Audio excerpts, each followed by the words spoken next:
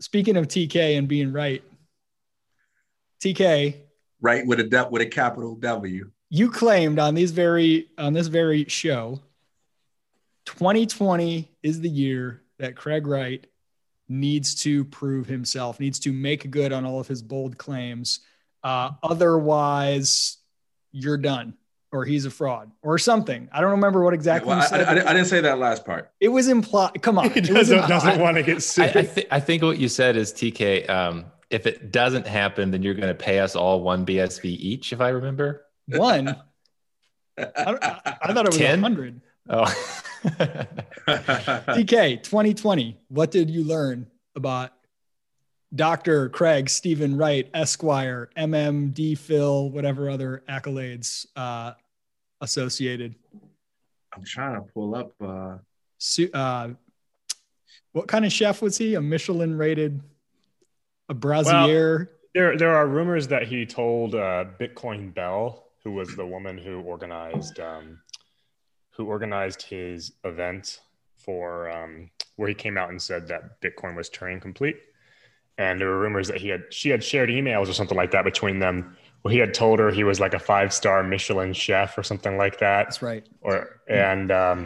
His old LinkedIn account said something about him being like a provincial French saucier or something like that. I don't know. So make me the egg souffle in a public setting where it's independently verifiable by multiple people, and then you can back up. No, TK, 2020, Craig Wright, what'd you learn? I have come to the conclusion after seeing what was and was not accomplished in 2020 that you guys were absolutely right 100% about something you said last year that I thought was like, y'all just bothered by something I'm not bothered by. And now I believe it's a completely insurmountable argument. And that is all social capital pertaining to announcements in the BSV community has been completely used up. What I mean by that is there is literally no promise that anyone who works on BSV can possibly make that can generate more excitement than the promises that have already been made that have not been delivered on. I'm still bullish on BSV. I still think it's far more likely that everything fails than that BSV uniquely loses. But I think it's like a boxer who before the match says all this really bold stuff. I'm going to knock his head off in the first round, et cetera, gets in the match, doesn't do that in the first round. In the second round, takes a couple of heavy blows, doesn't even land a punch. In the third round, he's still on his feet. And it's kind of like, all right, I believe this guy can still win. And if he wins, no one's going to care about the trash that he talked. But let's be clear. I don't want to hear anything that this guy has to say. The only way that he can possibly be impressive is by actually delivering. So I do think we have had plenty of time. If you go back to late 2018, all the way through 2019, there were a lot of specific predictions and promises made. And I think we'd all agree that Craig was probably the most interesting or one of the most interesting personalities in crypto because of all these things that he said. And we've had plenty of time to see some of that be executed on. Even on the business side, a lot of the things that Calvin said, we've had plenty of time to see that executed on. And I think it's been so underwhelming. I'm not mad. I don't need anybody to pump my backs. I create a life where I don't need that. I've said that before. There's no scenario where you're going to see me crying. But although I still believe in that BSV is going to succeed, I believe that these guys and the things that they say are now completely uninteresting and boring. I think personalities like Elon, Moist, and Jack are far more interesting. But more importantly, nearly every project that is happening on BSV is far more interesting and impactful than almost anything that I'm hearing Craig and Calvin say. I'm going to lose some people with this, but you said it's a boxer analogy, the boxer that talks trash and everything. There's an even better one, TK. It's LeVar Ball. And like LeVar Ball was the most interesting thing in the NBA for a good couple minutes. And he made a couple crazy predictions before they happened, like that the Lakers were going to draft his son which seemed a little crazy. They did. And it was like, oh my God, this guy, whatever, he's crazy. If his son would have had even just like one 30-point game or like done something, LeVar Ball could have stayed interesting, but you just can't use hype for that long without anything to back up your claims. You got to have something. Now in LeVar Ball's case, at least he has 2 other sons that will give him 2 more bites at the apple to kind of keep hyping, and maybe they'll do something. But with Craig, it's like, we gave you quite a bit of time you were interesting because of your claims. And because some of your claims were like, had a little bit something there that no one else was willing to say. And maybe there's this is cool. Now, there's nothing interesting about any claims coming out of Calvin and Craig just because of the lack of coming through. So as you said, if BSV is going to succeed, it's going to succeed completely independent from anything those guys are saying or not doing, I think. Hey, let me launch a preemptive strike really quick, because I can see a lot of people listening to this, because whenever anybody criticizes anything, people are always like, well, why don't you stop waiting for them to do something and you be the one to do something about it? So I want to make something really clear here. I'm not saying that they owe us anything. I don't think Craig and Calvin owe anybody anything, right? So that's not it. And nobody's butthurt about anything that they've done. But when you say things like EHR data, we're going to see some action on that in 2020. And literally the only action that we see is the founder dies. Now that's tragic, right? That's terrible. That's tragic. But we don't see any action pertaining to that. When you say things like BTC, SegWit exploit, going to be destroyed by this date, and that doesn't happen. No problem. You didn't owe me any of that. Doesn't change the quality of my life. When you say things like, I'm going to win a single court case, which is my modestly reworded version of what they actually said. And every court case that you've initiated has failed embarrassingly, or you've quietly backed it away, or it's been thrown off. Once you build up that kind of track record, that's all fine, but you can't post a comment to Kim.com saying, hey, your project is violating Craig's patents, and expect that to be interesting to anyone. Like, there is nothing that you can say you're going to do that can be interesting because of all the things that have been left undone. But yeah, I don't even expect anything from that camp anymore. They become completely boring to me, but I remain excited about all the cool things the Inklings are doing. I think that's fascinating. I feel like we're back where we were almost exactly a year ago, where I'm kind of now on BCH again. TK's still BSV. Isaac's in the middle. And I guess Derek has changed position to being like BTC now. Derek's a core Blockstream infiltrating Maxi now, right, Derek? Yeah. So my thought is that you guys have all stayed poor because you didn't follow my investment advice. Like I said several months ago, and was given so much crap for. And no, we didn't give you crap. In fact, no, you guys didn't give me crap. That's true. We agreed with you, but we all said that we thought you enjoyed being poor more. That's it. Exactly. We said we invest for psychological reasons as well, yeah. Derek.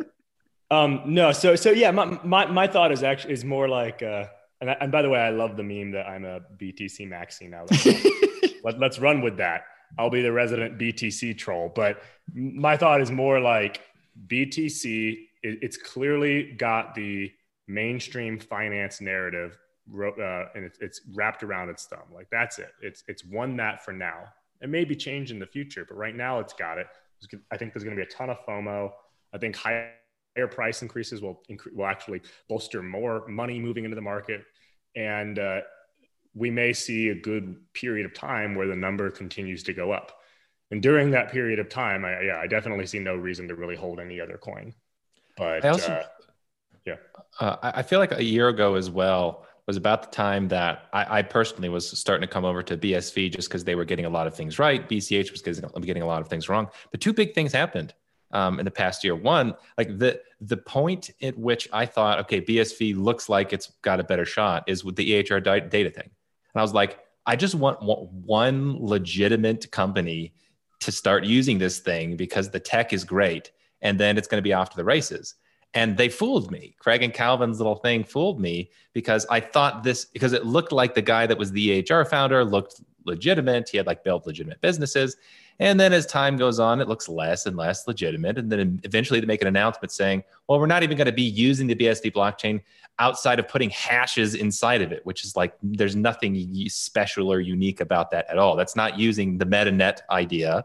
That's using the blockchain for a purpose that everybody knew it could be used for. And then on the BCH side, the problem is BCH had gangrene because the lead dev, Amaury Sachet, was a doofus and nobody saw in time, tried to take over the protocol, get himself paid, but he was cut out. I mean, he forked off, and now BCH doesn't have this doofus dev. They have some other devs that are going to be a problem in the future.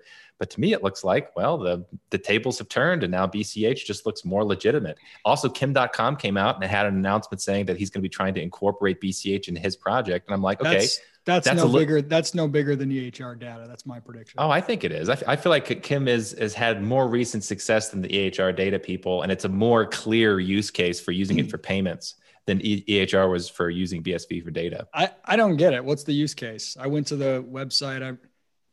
The website's irrelevant right now, to be honest. Okay. So why are you announcing something and having an irrelevant website? Well, I don't know. Yeah, I don't know why you can go to his website. It's clear that it's all outdated content. I don't know why. I feel like I'm like the cynic now. I feel, even though we're in the middle of a bull market that I think will continue for some time, probably BTC more so than others. And then some others, Ethereum, even though it like literally doesn't work at all. And it's like fees of $50 to $100. It's crazy. In the middle of this bull market, I am more frustrated than I think I've ever been with all versions of Bitcoin. And there's this inconvenient truth, to use a horribly abused phrase. BSV just hands down has the best tech. But that doesn't really matter in terms of the speculative investments in the phase that we're in. And I don't know that it even matters in terms of business adoption long-term. It's just the narrative is so bad. The paucity of talent and money and energy going in. There's a small group of bootstrap people who are really cool, doing some really cool stuff, but it's a very small crew. I just don't know if that's going to compete fast enough. BTC has more monetary upside in the near to midterm than I think anything, in terms of the price is probably going to keep going up, while at the same time being utterly unthreatening to the status quo fiat banking system. It now is the status quo fiat banking system. Make no mistake, any liberty enhancing elements of it are completely dead. Maybe it was just maybe the whole thing was just let's let people run a demo on a digital currency so we can learn from it and implement our own by central banks. Who knows? But I don't see that as a win for freedom, even though I think it could be a near-term asset that makes a lot of money. BCH is where I'm the most frustrated, because you do have Amaury out of the way and this idea of this tax and all this other bullshit. And you have Roger Ver and Bitcoin.com with all the 2 million wallets and all this stuff. And yet here you have BSV with crazy people who made it happen at nChain and whatever. But the protocol is just manifestly better in so many ways, such that people trying to create things like Twetch, micropayments, apps, they can't build it on BCH. I'm sorry, they just can't. Not only does it not do some of the things with some of the codes, op returns, the fees are higher, and that matters when they're hundreds of a penny difference when you get into things like massive quantities of micropayments, whatever. Think about, let's say you wanted to. Let's say Roger Ver had a conversation with the guys from Twetch and they said, we want you to be able to sign into Twetch from your bitcom.coin wallet using BCH, and we want people to be able to use it on the BCH chain. Well, you need to make some changes. First, you'd need Paymail. You need to make some other changes. Who's going to make those changes happen? You know what's going to happen in BCH? Someone will mention, hey, let's make the following changes to the protocol so we can do all these cool things. And immediately, a bunch of basement dwelling losers will be like, Roger Ver's trying to take over. They're trying to emulate BSV. And that's Craig Wright. And I have no faith that any of those changes that make it better to build on will happen. I wish they would. I literally wish, I tweeted this and I really wish this would happen. I literally wish BCH would just replace their protocol with the BSV protocol exactly. And then all the people on BSV would just come and build on BCH, because you got the ticker and the network effect. You got Roger and 2 million wallets already downloaded, which access to all kinds of users to let them try out these apps. You have the ability, Roger can get in the room with people, can go on CNBC. Like, it's the number two. And when the conversations happen during a bull run about Bitcoin, there's always whoa, these fees are high among newbies. And then, well, This guy says that there's another version of Bitcoin with low fees. And that's always going to be Bitcoin Cash because they were second. And BSV is going to be a long 10th or whatever it is. So like, that's where my frustration is. I see these possibilities, but I don't have confidence in any of these forks And get anytime right. I suggest to BCH people that BSV has something interesting going on, it's like, you're obviously a paid BSV shill, you know? And like the other day, I think I showed you guys that screenshot where I just said that, you know, I'd like to see a version of Money Button on BCH. And the responses were either that I'm a paid shill, or they linked to something called Pay Button, which is, and they're like, see, this is a better version of Money Button. It's literally nothing like Money Button. You can't sign in. There's no app authentication. It's literally a button that you click and a QR code pops up on the screen. It's just a little bit of JavaScript hiding a QR screenshot. And it doesn't even change the address. Like, if you go into the source code, it's a single address. All you do is press a button and the JavaScript initiates a pop-up. And like, that's cool. Like, there's some uses for that, but it's nothing like Money Button. And meanwhile, they're saying, you know, oh yeah, Money Button's terrible. You know, it's not secure. It's this or that. It's like, Money Button's tremendously useful. It's incredibly useful. With Money Button, though, that doesn't require any protocol changes. So some of the BSV superior network that they have built is, I think it revolves around Money Button and the idea of Paymail, and that doesn't require any protocol changes. So I think if there was just some entrepreneur to do it on BCH, I think they could do it. And whether or not there are basement dwellers saying it's insecure or whatever, that doesn't really matter because it wouldn't cause a protocol change. Well, I think what matters is people like to build in a community of people that are open to these things. Like, that's legit. And we BSV shouldn't underestimate the social forces that just push people away. Like, and you look at like Amory and how many people they pushed out of BCH. And we know several of them who basically just left entirely because, for no other reason than they were basically bullied by Amory. And we looked in BTC in the early days too. Like, there are seemingly a lot of the reasons the companies didn't take stronger actions in order to push a block size increase is basically that they got bullied. CEOs got like harassed on Twitter and decided to stop talking about it. And so I think that that's a powerful force, probably even more powerful than anything else. Ultimately, I mean, it's humans in charge, and it's humans who are going to make the decisions. And, you know, we're not all you know, autistic code monkeys. It's people make emotional decisions all the time. Yeah. So what do you guys think about the proposition that really what we're in is a narrative war, and it has almost no connection with the underlying technicals? And if we're in a narrative war, then BSV has sort of burned up its narrative. It had a little window. The people in BSV made their narrative about Craig, which was just if you've got to create a narrative, man, that's not the right way to go. This is the guy's not delivering any credibility that he is part of the Satoshi Nakamoto team. And so, well, so I mean, to push back a little bit against that, the one thing that they've done right is the protocol thing. I mean, for whatever reason, they're the only people who have gotten the protocol to the point where. Does that matter though? I'm saying if we're in a narrative, well, what I'm saying is it could matter from a narrative perspective, but this goes back to what we were talking about on Voxer the other day that TK mentioned, is like, they never talk about all of that stuff. Like, they don't even make that part of their narrative. Instead of saying, for example, hey, look at what we've done by removing these block size limits. No one said this was possible. Look at what we've done by removing these changes way faster than everybody else said was possible. That's not the narrative they've decided to go. The narrative is that Craig's sue everybody and, you know, take down pedophiles and everyone's a secret pedophile. Everyone in cryptos are all secret pedophiles and criminals, and Craig's going to destroy them all with lawsuits, basically. So they could have a narrative. I agree. I think they could have an excellent narrative, but I think they've just put their chips. They've made it revolve around Craig, and that was a big blunder. Imagine the difference of, like, let's say the Kim.com interaction.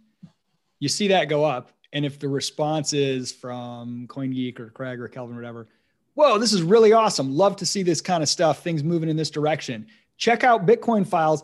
Actually, on BSV, I'd love to talk. You could actually not only have the payments, but all the content could be hosted on the blockchain too. There's some pros and cons to that, but let's chat. Didn't know if you knew BSV could do this, right? Versus, you're violating a patent, we're going to sue you. Like, and then the difference. And the epic response of Kim.com saying, yeah, we checked out your patents. They're not relevant. Oh, the kill shot. So speaking of Kim, by the way, I didn't mean to say that it's like, I don't know, like, what, there's a lot of stuff that goes on behind the scenes with that kind of stuff that I don't want to get into on the call, but maybe we'll talk about later off this video. But like, I'm much more optimistic than you are, Isaac. I mean, I wouldn't judge it just off like that website that's outdated, that had stuff about integrating Lightning and Liquid, which is no longer necessarily accurate. Like, there's a lot of stuff going on that's been being built that I'm much more optimistic about it. I sort of feel the same way as I did last year. Just give me the one legitimate business that is using big block Bitcoin in the way it was supposed to be used, and have that big block Bitcoin create value for the company using it, so they want to keep using it, and it's not a PR thing. And I feel like, well, that's the one spark that either of these chains need, is just that one real use case. And maybe it'll be Kim.com, I don't know. But I don't really see it in BCH. You have it incorporated in Coinbase and you have it used for payments, small scale, okay. But like something like integrating the payments with the data, not in the way that BSV is doing it, but maybe in the way that Kim.com is doing it. I feel like that really could be the one spark that gets the ball rolling. TK. Yeah, I think narrative. Go ahead. I think BSV is best set up to make that happen, but there is that marketing PR problem.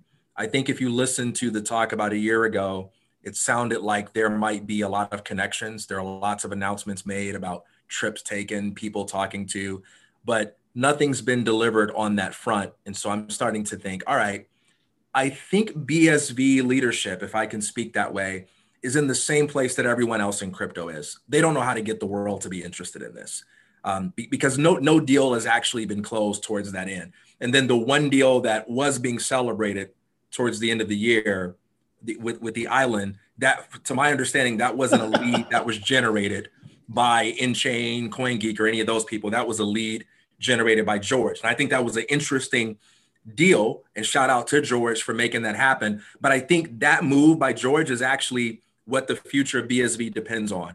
I think BSV actually needs, we're not going to get Roger Ver. I just don't think that's happening.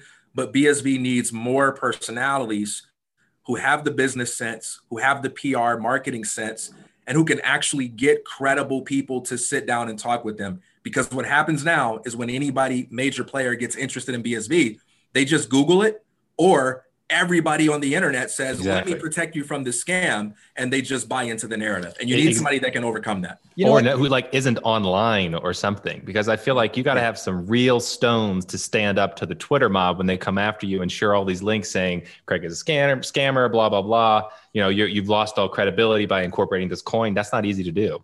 Maybe that's why Tuvalu is perfect, because they have a week-long delay when their internet hits the rest of the. No, listen, this Tuvalu thing. That's actually cool. That's actually a really cool use case thing, right? But that option of just thinking it's cool and a potentially interesting proof of concept is not available to us because of the narrative that's been spun ahead of time. This is like Lonzo Ball having a respectable double-double 2 games in a row and winning one of those games. That's not cool because his dad has gone on for a year making grandiose claims that he's going to take him to the finals, right? Like, so because of all the huge claims, this is actually a neat thing. This would be cool for any cryptocurrency to get a sovereign state, even if it's 11,000 people on a very small island, to say, hey, we're going to use this for all of our records and all this stuff. That's kind of neat. That's kind of cool. But like, it's boring now because of all the bluster, you know? And it seems like this massive compromise. Like you've been promising that you're going to have, you're going to be throwing people in jail. Governments all around the world are going to be like, oh my gosh, Craig is actually Satoshi. Oh, look at all this criminal activity. And then the thing you deliver that somebody else delivers on that you take credit for is a little tiny island nation that said, okay, yeah, well, we'll experiment and see if maybe it works. You know, yeah, it's I saw that post by Craig, and it seemed kind of sad where there was that post in Slack channel to his sycophants, which, as I've said, at least, like what kind of person, you can judge someone to some extent by the people they keep company with. And you have a guy who claims to be a super genius hanging out in the chat room with like morons. What does that tell you? But he had the post that said something like, he was saying something like they got X, like we got a country. And I was like, oh, okay. Like that just seems so sad, because it's like you're bragging about a unknown island. Oh, it was PayPal. It was PayPal. Yeah. They got PayPal. No big deal. We got a sovereign nation. Well, how many people use PayPal, and how many people live in Tuvalu?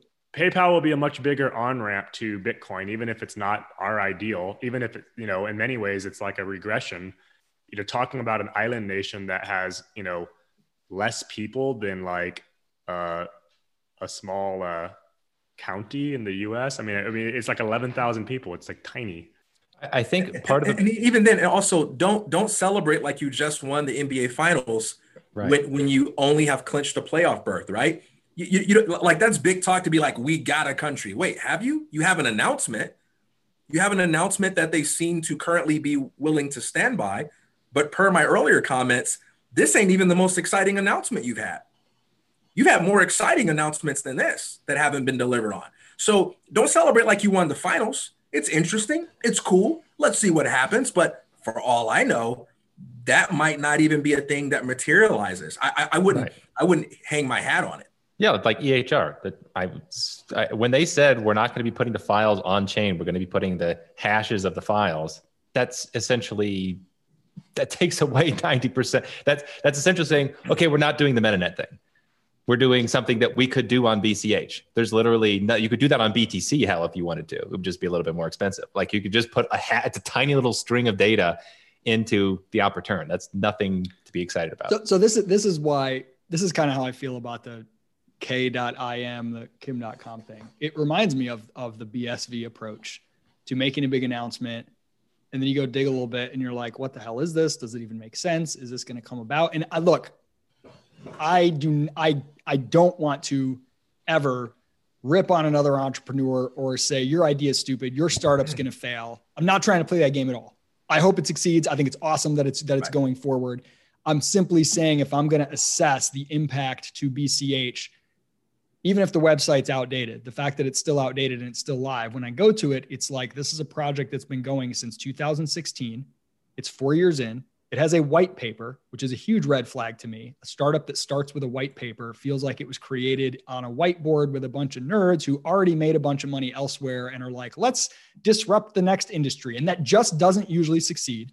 Front and center on the page are names of prominent board members, legal counsel, people's brand who are just like, look, respectable person, which screams to me, you're paying way too much money to too many people. You're spending time on legal stuff, 4 years in exploring the Lightning Network as a possible, like all the things that if I was a VC, I would say, I don't think that's the consumer app that's going to take off versus the one that's a couple hackers in their basement tinkering around and, they've got something that's not polished, right? Like, I'm like, I mean, when you go out, you create a Dropbox and then you potentially in the future can pay with BCH. Again, I hope I'm wrong. I hope that's big, but I'm like, I'll get excited about it when I actually see people using it and it increasing the transactions. Look at the number of transactions on BCH. They're like non-existent. So like, show me that, then I'll get excited. I'm not willing to get excited over announcements because everybody has announcements in crypto and they're almost always bullshit.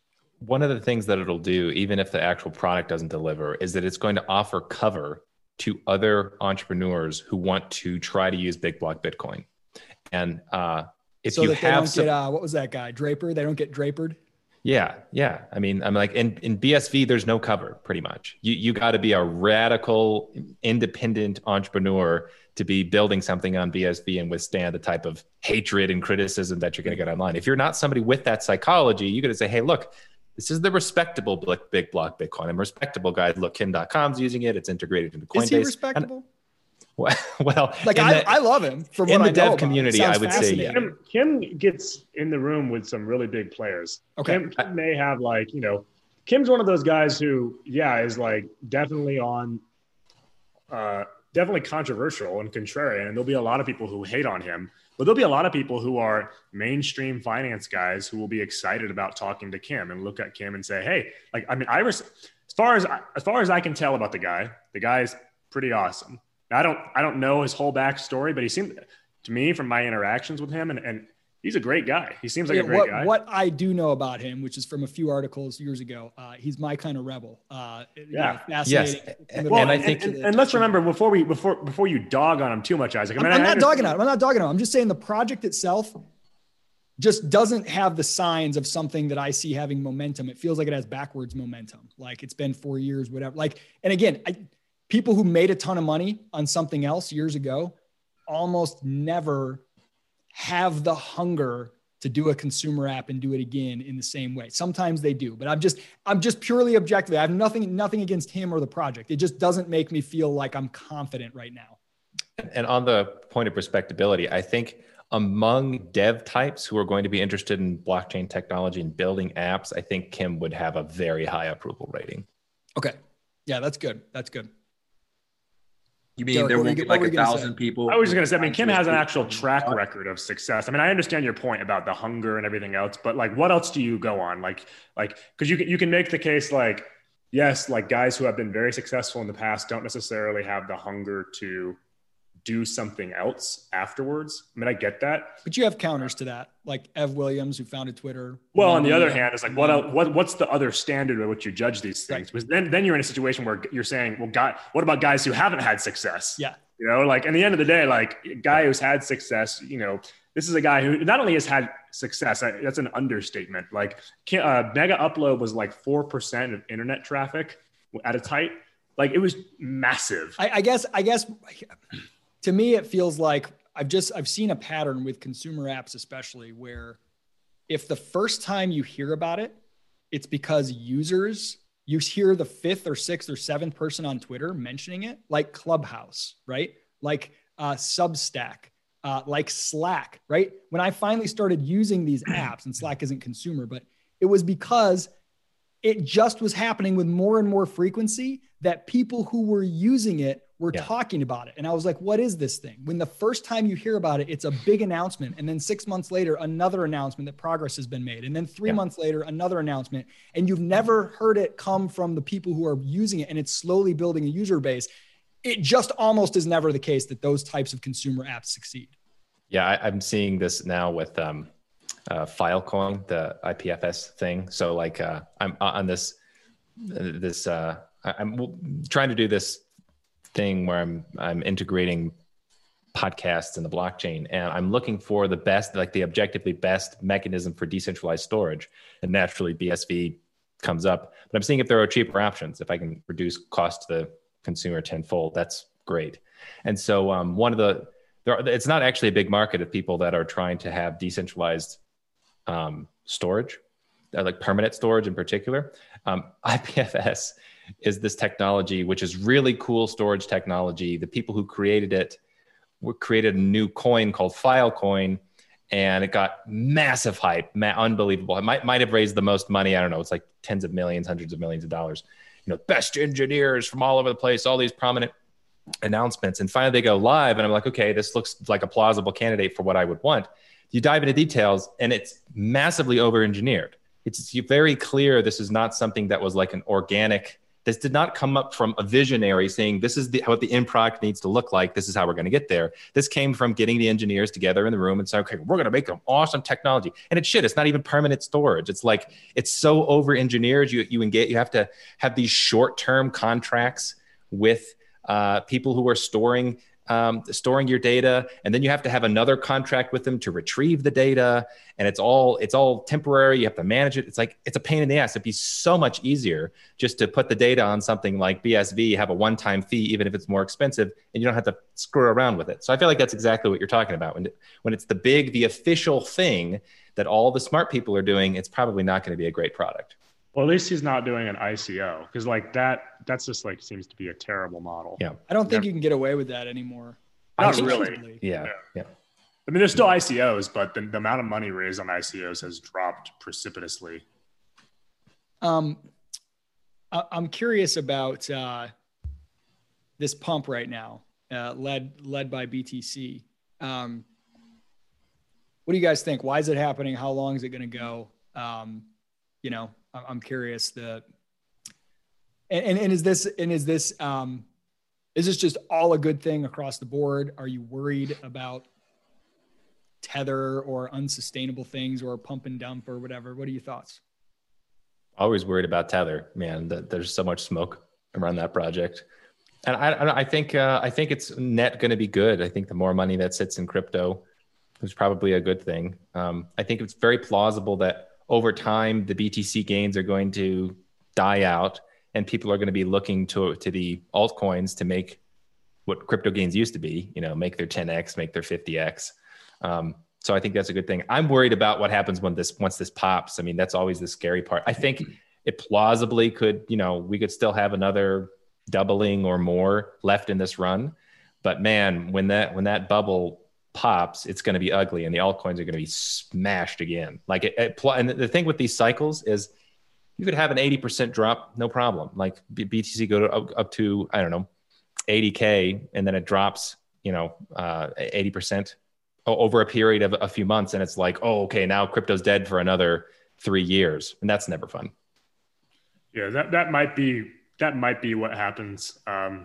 My alternative possibility, which is just, I really don't know what's going to happen, is that a lot of this is to do with just having the more institutional money coming in, and FOMO, basically. So, I mean, you can look at the exchange, the data on exchanges, and it does look like we're reaching sort of a liquidity crunch where there's all-time lows of Bitcoin actually available in circulation to buy. Whether that stays that way or whether people start like seeking profit, or whether this is, I don't know. I mean,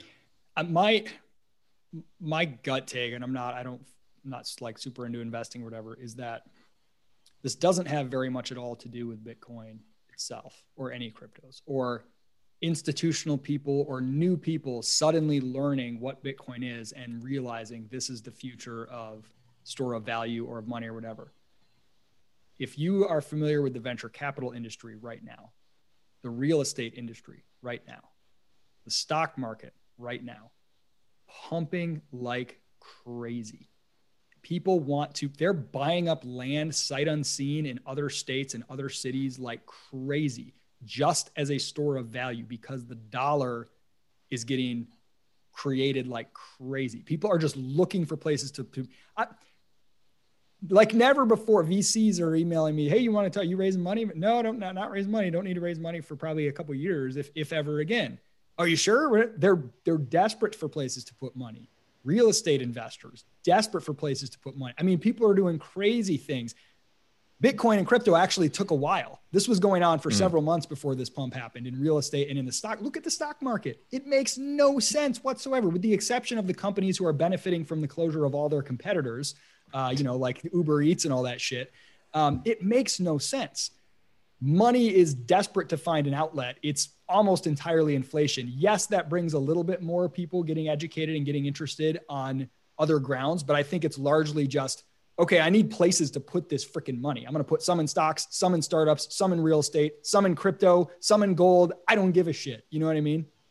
That's a really interesting theory, because that's sort of the scenario that a lot of Bitcoiners and hard money people have been theorizing about for a long period of time, that at some point, whenever that inflation ball rolls, it's going to be nasty. Especially, this was all pre-COVID and pre the latest inflationary policies from the Fed. So if that's the case, oh shit, I don't know what we're on the beginnings of, because inflation was going to be a problem 5 years ago. But now, if we're actually having money flee the dollar into things like crypto, we might see the indefinite bull run. It's like, show me anything exciting with energy. Oh, Elon Musk, he's exciting. He has energy. Yeah. Tesla stock is like even more than Bitcoin, right? Like, I just want to put my money somewhere because I don't want it to sit in a bank or in some bond or something, TK, you get to pick the next topic. You look like you're part of the witness protection program with the black hat and the black shirt and everything. I'm reporting you guys right now, like, to law officials, everything you're saying about BSV. No, man, I like your theory. I think it makes a lot of sense. One thing I would say in response to this idea that this is going to be some heyday for BSV, one of the reasons why I'm so hard on these undelivered promises is because I think it's important for people to not get too easily excited about a victory when there's a lot of work left to be done. And so something that you hear a lot of now is, if BTC drops, and once people see how much of a Ponzi this is, then that's going to be a win for BSV. And usually when people get wrecked and when they look stupid in the process and find out that they're wrong, they're not eager to find out, what was the correct crypto that I could have put my money in? when people get wrecked and embarrassed, their skepticism increases. And if you come to them saying, hey, look, the reason you got wrecked is because the real original Bitcoin over here was the true store of value, they're going to go, no, I'm way more skeptical about anything, even the truth, than I was before, because I got burned by a pitch that sounded just like that. So I'm not of the persuasion that it's going to be good for BSV in the short to midterm if BTC drops. I think it's going to make a lot of people look at crypto in general as this big scammy thing, and there's going to be a major PR battle to win that trust back. And BSV does not look well positioned to win any PR battles right now, major or minor.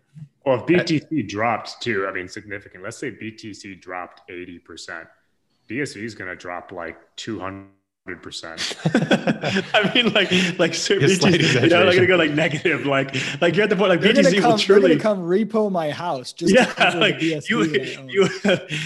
and obviously that's an exaggeration, but like BSV will truly go down a tremendous amount of money. Like it's not going to be some situation where BTC is killed by Craig's lawsuit and BSV pumps to $1 gajillion. Like that's not going to happen. And suppose you could make the case that that it appears to be uncoupled right now, because the people that are in BSV are kind of like the fundamentals, so that maybe those people don't move. So that's possible. I think that's fair. Because I think a lot of the more speculative investors, or the more, I don't know, more mindful or something investors will have already been scared out of the BSV market. But do you see, TK, like, is there any life? Well, I'm just going to use your analogy, okay? The best analogy of the person going to the gym. Like before, it was BCH was a strong person, and then he stopped going to the gym and got fat, and then BSV was the guy in the gym getting strong. Do you see there's progress in BSV? Right now, I haven't been super involved and paying attention. Seems like there's just regression and stagnation. Is there any life other than the Twitch people? Here's the analogy I'll use to illustrate the power of framing. Let's say I walked up to you randomly and I was like, hey, Steve, I really appreciate just the guy that you are. I want to give you this $100, man, just as a token of my appreciation. How would you feel about that? I would accept. You have my PayMail, right? Now, let's switch it up. Let's say that I owe you $200 because it's money that I borrowed from you last year. And then I come up to you and I say, hey, Steve, I just want to give you a token of appreciation, man. Here's $100. How are you going to feel?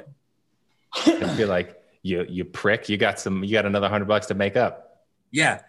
In both situations, I gave you the same amount of money, but one of them caused you to be really impressed with me, and the other caused you to be confused and kind of annoyed with me. And it's all about the framing, right? Because in one scenario, you expected more. In another scenario, you didn't expect anything. I think BSV is the guy that goes to the gym and works out every day and gets a lot done, but who also brags about the marathon that he's going to run next week and never does that. And it's so easy because of this guy's own words for people to focus on that and overlook the actual achievements. So as an example, based on what Derek said earlier, think about whenever we've heard from Craig, at least in terms of promises and predictions, not in terms of like the interviews that he does with Ryan X. Charles that are more about philosophy, but whenever he makes promises and predictions, we see these little private Slack messages, right? And it's stuff like 2021 is the year. And it's always like some threat or something like that just doesn't happen.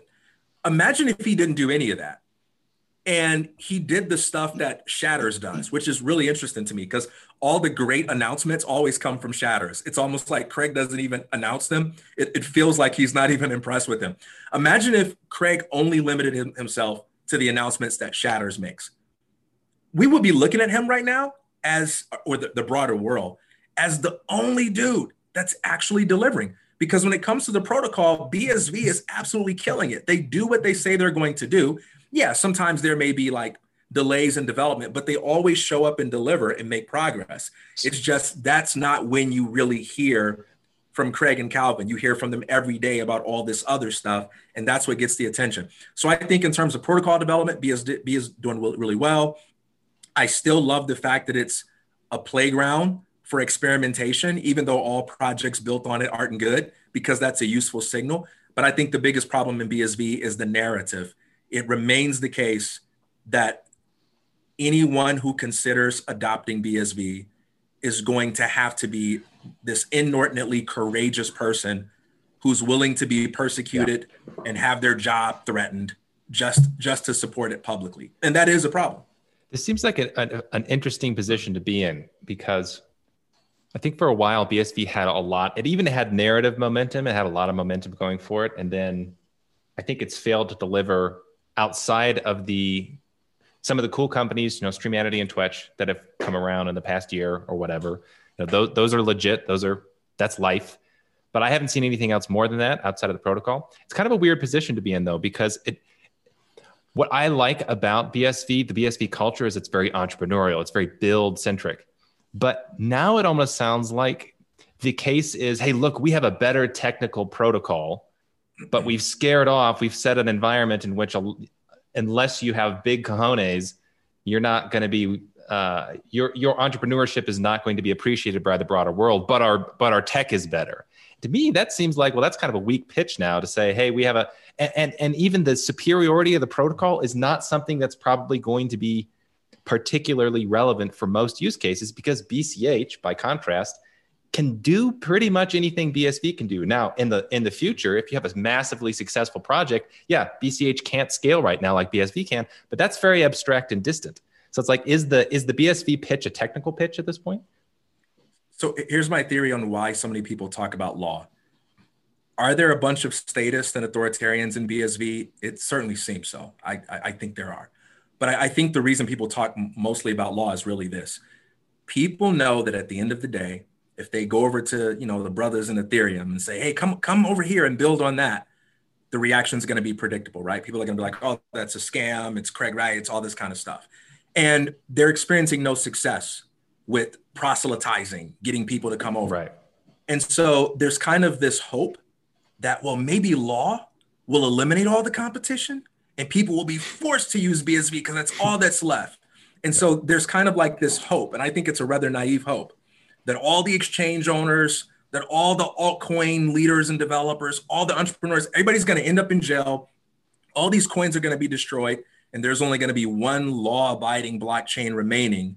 And then even though everyone still hates Craig, even though they still mistrust Calvin, they really need it, and they'll have to come over, which is why I think instead of saying to Kim.com, hey, man, come build that over at BSV, there's kind of like this attitude of like, hey, you're violating one of our patents. And I think that too is naive, but I think that's what a lot of people are hoping for. I'm just reading this tweet by Calvin that says, it's just last night, I think. We are not playing the pump and dump game as exchanges will dump on us. We are waiting for stronger BSV exchanges to emerge this year. Then we will expose ourselves. That's his way of saying, hey, everybody else is pumping more than us, but don't worry, it's all part of the plan. Trust the plan. Trust the plan. In terms of energy and stuff, it's a very small number that I'm familiar with, but a very high caliber. So like the Matterpool people are pretty interesting, and they're actually working and they're actually building. The Twetch people, Jack Liu and his team, which have RelayX and Streamanity, and even Dimely. There's been a lot of things sort of proof of concept, like prototypes, like Dimely, right? Like no one's really using it, but the fact that it literally works today to do this like automated video calls where you're being charged by the minute in cents or fractions of a like. Yeah, that was 6 really months ago, right? That was still in the window of momentum where BSV. Yeah. Momentum, and they haven't. And here's what I'm saying. All of those work, and they work incredibly well, and they're really cool. None of them have blown up for one reason that may or may not ever be surmountable, and that's KYC. You just can't. Because the whole world, it's too late. They view all cryptos as just an investment vehicle. They're regulated and treated as an investment vehicle. So the idea of building consumer apps with micropayments where the only reason you need crypto is to use it to spend a few cents on a video or a tweet, none of that stuff, it's either not legal or it's gray area, and companies like Stripe and whatever are not willing to take that risk. So that means you can't appeal to anyone except for people who already love BSV with those apps. And that is a problem. And so like RelayX has a card coming out, a Visa card, which is really cool. Actually, they negotiated a deal with Visa, and it's going to allow like in like 50 different currencies. So you can spend with a Visa card and it'll come right out of your RelayX wallet, the BSV, and you can spend on dollars or whatever you want. That's really awesome. It solves one side of the equation, but the spending BSV on real world goods side is not really the side that's going to drive the usage. It's using BSV, spending it or earning it on apps that are only possible because of BSV, which is like micropayments, instant splits of revenue among 10 people, data going on chain and decentralized. These things are incredible, and no tech that I have yet discovered can do them except BSV, but you can't get a normie. That's why we get 100 to 150 views max on our videos on Streamanity, because there's not enough people when we would get 5,000 on YouTube. Even if it was, you know, oh, well, they won't pay the price. Even if we put it at 1 penny, we'd still get a couple hundred on Streamanity, because you can't go on and click pay to watch this video. And then it's like, where's your BSV? I got to go set up a wallet. How are you going to fill your wallet? I don't freaking know. All the places I can buy BSV are like scary, ridiculous. I got to upload a passport. Half the time it doesn't work. It's a joke. It's like, so the consumer app use case to me is the most exciting and the one that people have built real things today that are utterly revolutionary and could change the whole internet of content creation and consumption. But the consumers can't use them because of law specifically. And I don't know if that's surmountable. And if it's surmountable, it's certainly not going to be anyone in BSV that gets those laws changed or has the courage to just ignore them. No, the type of people that are going to surmount that problem are the Roger Veres of the world, who have a particular ideology about their relationship with the state and who are willing to kind of push the envelope. He'll either surmount it, move around it, or go to jail for it. Right. And I think you need to have that attitude. Yeah. And like what they did with local.bitcoin.com, right? That this was clever innovation where they're not breaking laws, but they made it non-custodial in such a way where they're essentially avoiding a bunch of the regulations in a legal way. You know, that's the same with SideShift AI.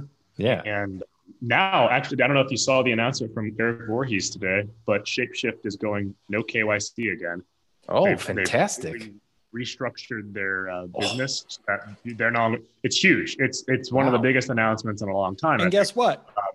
That's a great place, no KYC, to exchange with crypto. Guess what? They don't use SV because they hate Craig Wright. Exactly. And would the people, would the minds in SV even want that? Would they want the KYC free world, or would they say, no, it's better for us to have KYC because that's compliant with the law?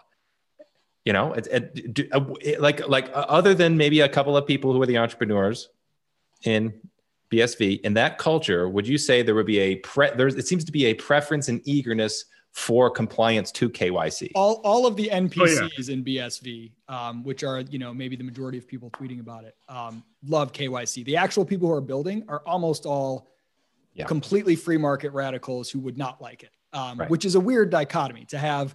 The builders building actual apps be radical free market people, much more in line ideologically with Roger Ver and BCH.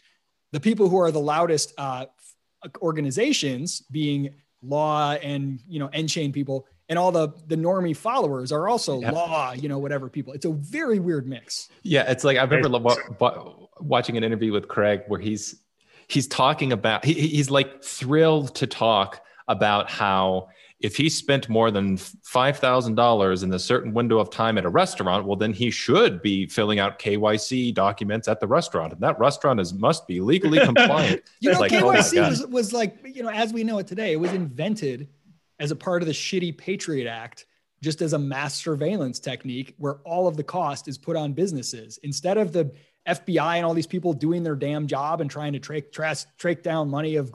They're like, we're going to make all businesses just do it for every single person all the time. And then we'll have this treasure trove of like, this is not some integral thing to the security of the world. This is some horrid bullshit that's caused untold harm. But if the Bitcoin Association, for example, literally their only job was to convince a carve out to say KYC doesn't apply at all to consumer apps where you're spending small amounts of money. Technically, it's like under $200. You can't, but it's all gray. And companies like Stripe, like all the payment processors, are afraid to use it. And if you could convince one of them or convince some regulators to say, yeah, that's cool. This is totally different. You can't launder money efficiently by 5 cents a twetch.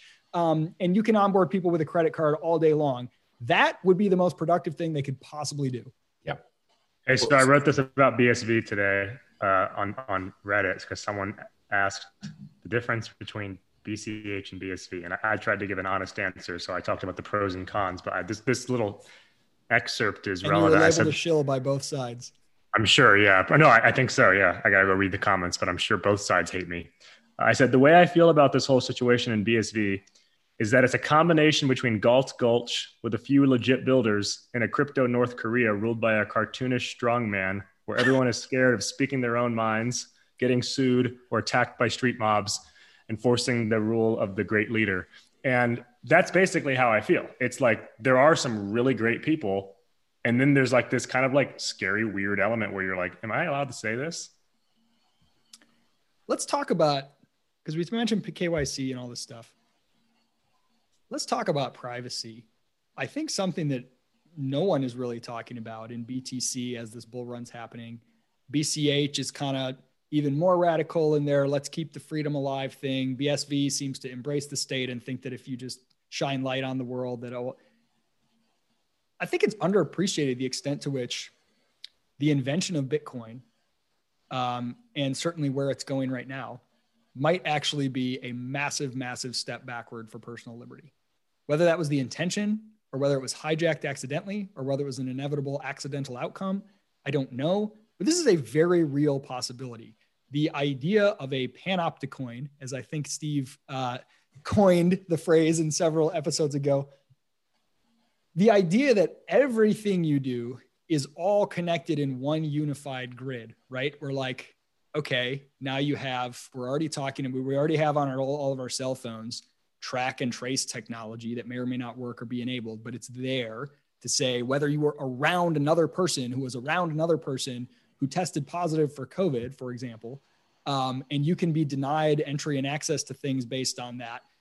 You've got this sort of grid, and now all of your financial exchanges can also be, everything's moving to the cloud and it's all interchangeable and connectable. And I don't care if it's Bitcoin, Bitcoin Cash, Bitcoin SV, USDC, or something we have yet to see. So far, all of them can do this. They're public ledgers. They can absolutely tie everything back to you without that much difficulty. Monero and Zcash might make it more difficult, but still doable to someone really motivated. But a world of hyper Bitcoinization might be a dystopian hellhole. And no one talks about that possibility. What do you think? Well, especially with KYC, I mean, you talked about like, I mean, if you're with KYC and with the fact that industry standards don't exist really for maybe mitigating some of that risk, you're in a situation now where most people are buying their Bitcoin on exchanges. So they're doxing themselves right there. Most people don't have good privacy practices. Most wallets don't have good built-in privacy practices. People spending it are spending it on KYC websites. So, you're at a point now where a large number of Bitcoin have already been basically made trackable and traceable. And it's pretty dangerous. I mean, both from the perspective of the state, but also now you start looking into, massive data hacks where people have doxed themselves on their exchanges. And now it's not just the state, it's like blackmailers on the internet and selling information that reveals all your financial holdings, that reveals personal address. Yeah, personal address. I mean, there's some shady stuff that could happen where we unite the dark beasts of both the underworld outside the state and the state. And it's really scary, I think. I mean, the fact that people basically know how much money Satoshi has if he's still alive, he or she is still alive, and that they can basically estimate how much Bitcoin belongs to some of the other OGs in the space. That's kind of terrifying in and of itself, right? Let alone all of this kind of new stuff. And now you add on all the entry points and exit points that the mass users are going to gain are PayPal or Robinhood or whatever, where they're not really owning it. They're sort of buying shares in it. And all that stuff is totally regulatory compliant, KYC, all this kind of stuff. Like, I could see a world in which Bitcoin winning means Liberty losing. Yeah, I'm less scared of Panopticoin on BTC because it's essentially just going to be custodial. So there's nothing like uniquely sinister about custodial BTC more than just going through PayPal for all of your transactions. So it's no worse than the current banking system, but it's not really any better. Right. Like BSV could be potentially more scary because then you're talking about I feel like more control or more unique level of surveillance, granularity with big block. Yeah. The granularity of it with big block Bitcoin is something that could truly be terrifying versus something like BTC. There are limitations that don't scare me as much. I also think I've been thinking a lot more about this because there was a period of time where it was unclear whether BTC success was a net positive trade-off for freedom, because you could imagine, wow, we go to the BTC standard and then we're on the hard money standard. Yeah, maybe you give up some privacy to the state, but at least you are inflation proof. And now I just think there's a 0% chance of that happening. Like if you have BTC incorporated into the state and everything is custodial, there is no way that they're going to not have a fractional system. Like there is no reason, there'd be no technical reason whatsoever why you would have to actually move the Bitcoin on chain, or why your little credits that you get that are supposed to represent BTC or correspond one-to-one to them. I'll put it this way. Until Bitcoin is declared illegal, I won't believe that it's a legitimate threat to the state. Just like voting. If it was a legitimate threat to the powers that be, it would be illegal, right? In a weird sort of way, right? Like there's a world in which maybe it goes too fast and it becomes universal too fast, and then it sort of can't be made illegal, but it's sort of, maybe the way the internet has, but it can start to get nefarious elements and whatever. But I think we're well past that. And if the more that it's embraced and allowed by regulators, the more it's been deemed, this is not a threat to our absolute need to have the printing press. There is no war in modern history, maybe any of history, that would have been possible without the ability to inflate. You think war is the health of the state. It is the state. You think they're going to give up their ability to wage war because Bitcoin code is law? Yeah. And this is like the ultimate autistic libertarian fallacy here. The idea that the technical specifications are going to restrain the state in a meaningful way when it's entirely custodial. They're like, no, you understand. Look at the protocol. With the protocol, you can't create new Bitcoin. Okay, kiddo, but now you have a custodial system, which means there's no technical reason, which is tying the tokens that you're issued to the tokens that are in the protocol. It's this absolutely elementary mistake. It reminds me of one of those. Which may already be the case with Tether, by the way. It could be. It reminds me of one of these internet comics where it's like the guy's trying to. It's like two nerds talking about how they're going to encrypt this important data. And they're like, oh man, I've used this algorithm that would take 1 million years to crack the password. It's so super secure. And then like at the next scene, it's some guy saying, hey, here's this $5 wrench, beat the guy over the head till he gives you the password. Like the same thing going on here. I see it. I see what's probably going to happen is what's the likely scenario is something like fee pressure pushes people towards custodial options. And just like people are just going to onboard on custodial options too and never move it. Like if people are onboarding with PayPal and these other services like that, they're probably never going to take their Bitcoin off of those services. So once that starts to happen, there's a lot more power the state has to clamp down and regulate. Because you can imagine if everyone's custodying their own Bitcoin, it's hard to enforce some of those rules. But if you're talking about a large number of Bitcoin users have all their Bitcoin stuck on exchanges and like suddenly you pass some regulations and it's like, hey, too late, right? And you just have to put, and the next step from there is fractional reserve. Right. These people think like that. Okay, the blockchain is this amazing technology. You're not using the blockchain when you are going through a third party to use the blockchain for you. Like even if you have your coins, you own them yourself, but the fees are $1,000 to use, you're effectively not going to be using the blockchain still. And the coins that the effective coins, the PayPal tokens that are going to be traded are not going to, each transaction is not going to correspond to a blockchain transaction. So let me make clear like that, that's the, hey, this is not some utopian libertarian outcome, especially if you're a maximalist, if you think we get to a world where Bitcoin, all the other altcoins die and Bitcoin is the world standard, whatever, the only way in which I see that happening is if Bitcoin is completely unthreatening to the state and, whatever. However, in a multi-coin world, this, I still think on net is a win for Liberty because it's optionality. Even if it's even if it's a short-term thing, even if the window closes a year from now, and we had 12 years where people got to use cryptocurrencies in a lot of different ways. During those 12 years, a lot of people got to gain a little bit more freedom because of their ability to use that. Silk Road, while it existed, people got to gain a little bit more freedom to buy marijuana or whatever before it closed down. And if they stick around, it's like more options on the whole. You're always in a game of cat and mouse with regulators and thugs. And it's never like we won once and for all because we wrote some code. You live in a ever fluctuating world, and the beliefs people hold, the powers that it's always changing, and the regulators are usually playing catch up. And so like, yes, more of it. I love it. Have the gray markets, have the privacy coins, have the mixers, have Bitcoin, have it gives more optionality. It is a win for freedom sort of on the whole. But I think this idea that like one single thing, one single coin is going to become the new world currency, and then all governments will basically just wither and die. Ridiculous. I don't think it's going to go down that way at all. And I'll throw in one more thing about that. That's scary in some other ways too.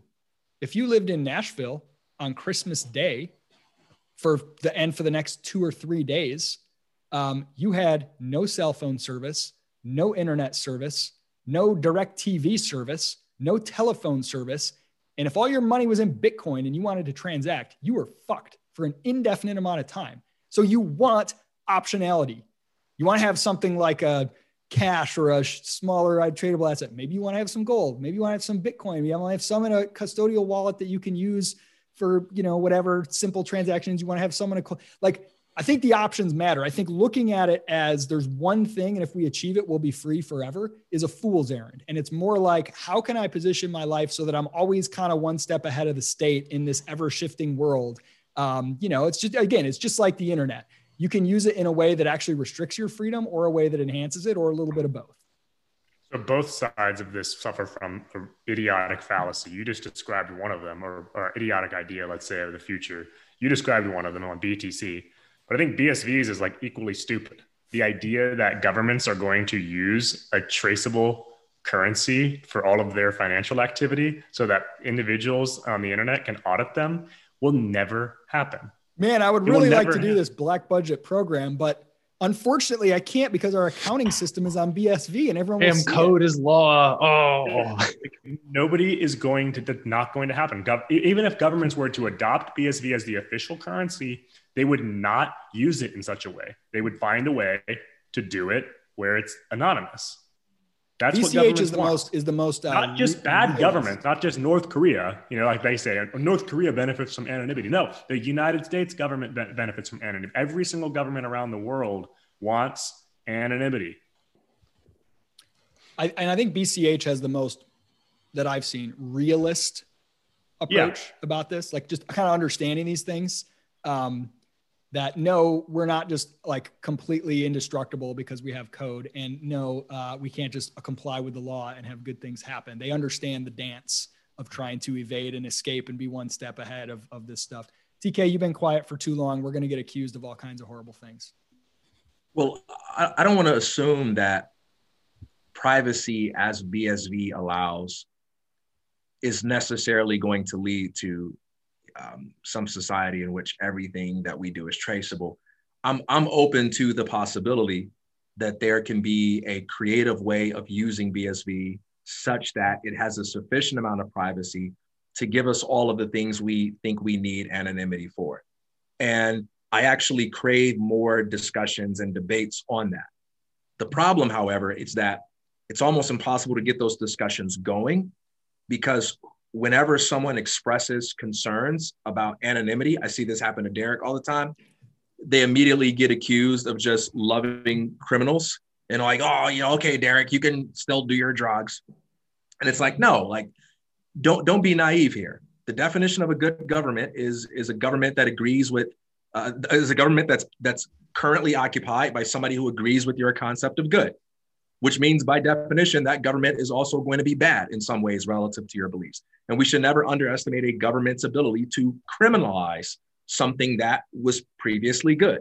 It happens all the time. And our government is no exception to that. So we shouldn't be naive, and we shouldn't advocate this view that, well, if you're not doing anything wrong, you shouldn't care about anonymity. No, like, anonymity is a major concern, but can the privacy that BSV allows for give us that? I'm not convinced that it's not. I'm not convinced that BSV will just be like a mark of the beast type tool, but I think the concern is legitimate, and I think it needs to be answered and debated for sure.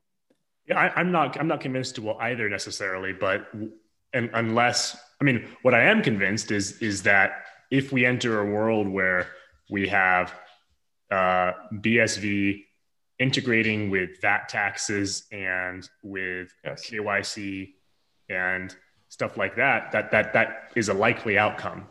I don't think that there's anything inherent in the technology right now that requires that we necessarily enter that kind of world. I just think that there's a variety of different factors at play. It's not just the technology, not just what BSV can do. It's how it interacts with the world that will determine that. And I don't always we shouldn't trump out the phrase within law as some sort of blanket immunization from these negative possibilities you're talking about. Yeah, and I feel like the mark of the beast scenario is much more likely the tighter BSV in particular is integrated into the state. So for example, if using a cryptocurrency like Big Block Bitcoin were mandatory from the state, is that this will now be the official currency that you must use so that we can track you, that's scary shit. And I don't think that's beyond I don't think that's too unreasonable. It's not too crazy to imagine, especially a small state, especially like a small island nation, where they go, actually, this works out pretty well, and the price is appreciated. So the more we use it, like the wealthier we are, because now there's international money flying, coming in. Okay, everybody now uses this. Well, then you're talking about then you have the public transactions, and then you have your private transactions that you automatically, and then that makes you a criminal because you're not using the state money. Then you get into some scary territory, I think. Maybe the bad reputation and bad people skills of some of the most vocal leaders in BSV is actually a benefit, because I can imagine them banging on the door of some regulator being like, please meet with us. We want to help you regulate the entire crypto market. And then being like, who is this crazy guy? We're not going to meet with him. Maybe that's actually. I've heard, I can't say this with a high level of confidence, but I've heard that the Chinese government has done something similar in Africa, where they have kind of tried to spread their influence by giving African dictators technology to better surveil their people, and with some success. So it's like, hey, look, we want to invest in your country. You got some natural resources we like. And hey, here's this cool tracking technology, social credit score that we're already using to control 1 billion people. You might like it over here. So that, so the story goes, it's been effective. So at least that's possible to convince a state that way. Derek, you're the resident archivist and historian of all things Bitcoin, and I thought this was funny that you dug up. I had actually forgotten about this. Maybe we've always been at war with Eurasia was starting to work on me, but the revisionist history. But it was only a couple of years ago when Craig was like, "We are working on stuff that will make chain analysis impossible. We will have mixers. We will have total privacy. This is the next thing. Jimmy won't let me announce it yet, but it's about to come out anytime." He was also asked about anonymity. Reversed course. And he's like, mixers are illegal. That stuff is terrible. How do you explain that?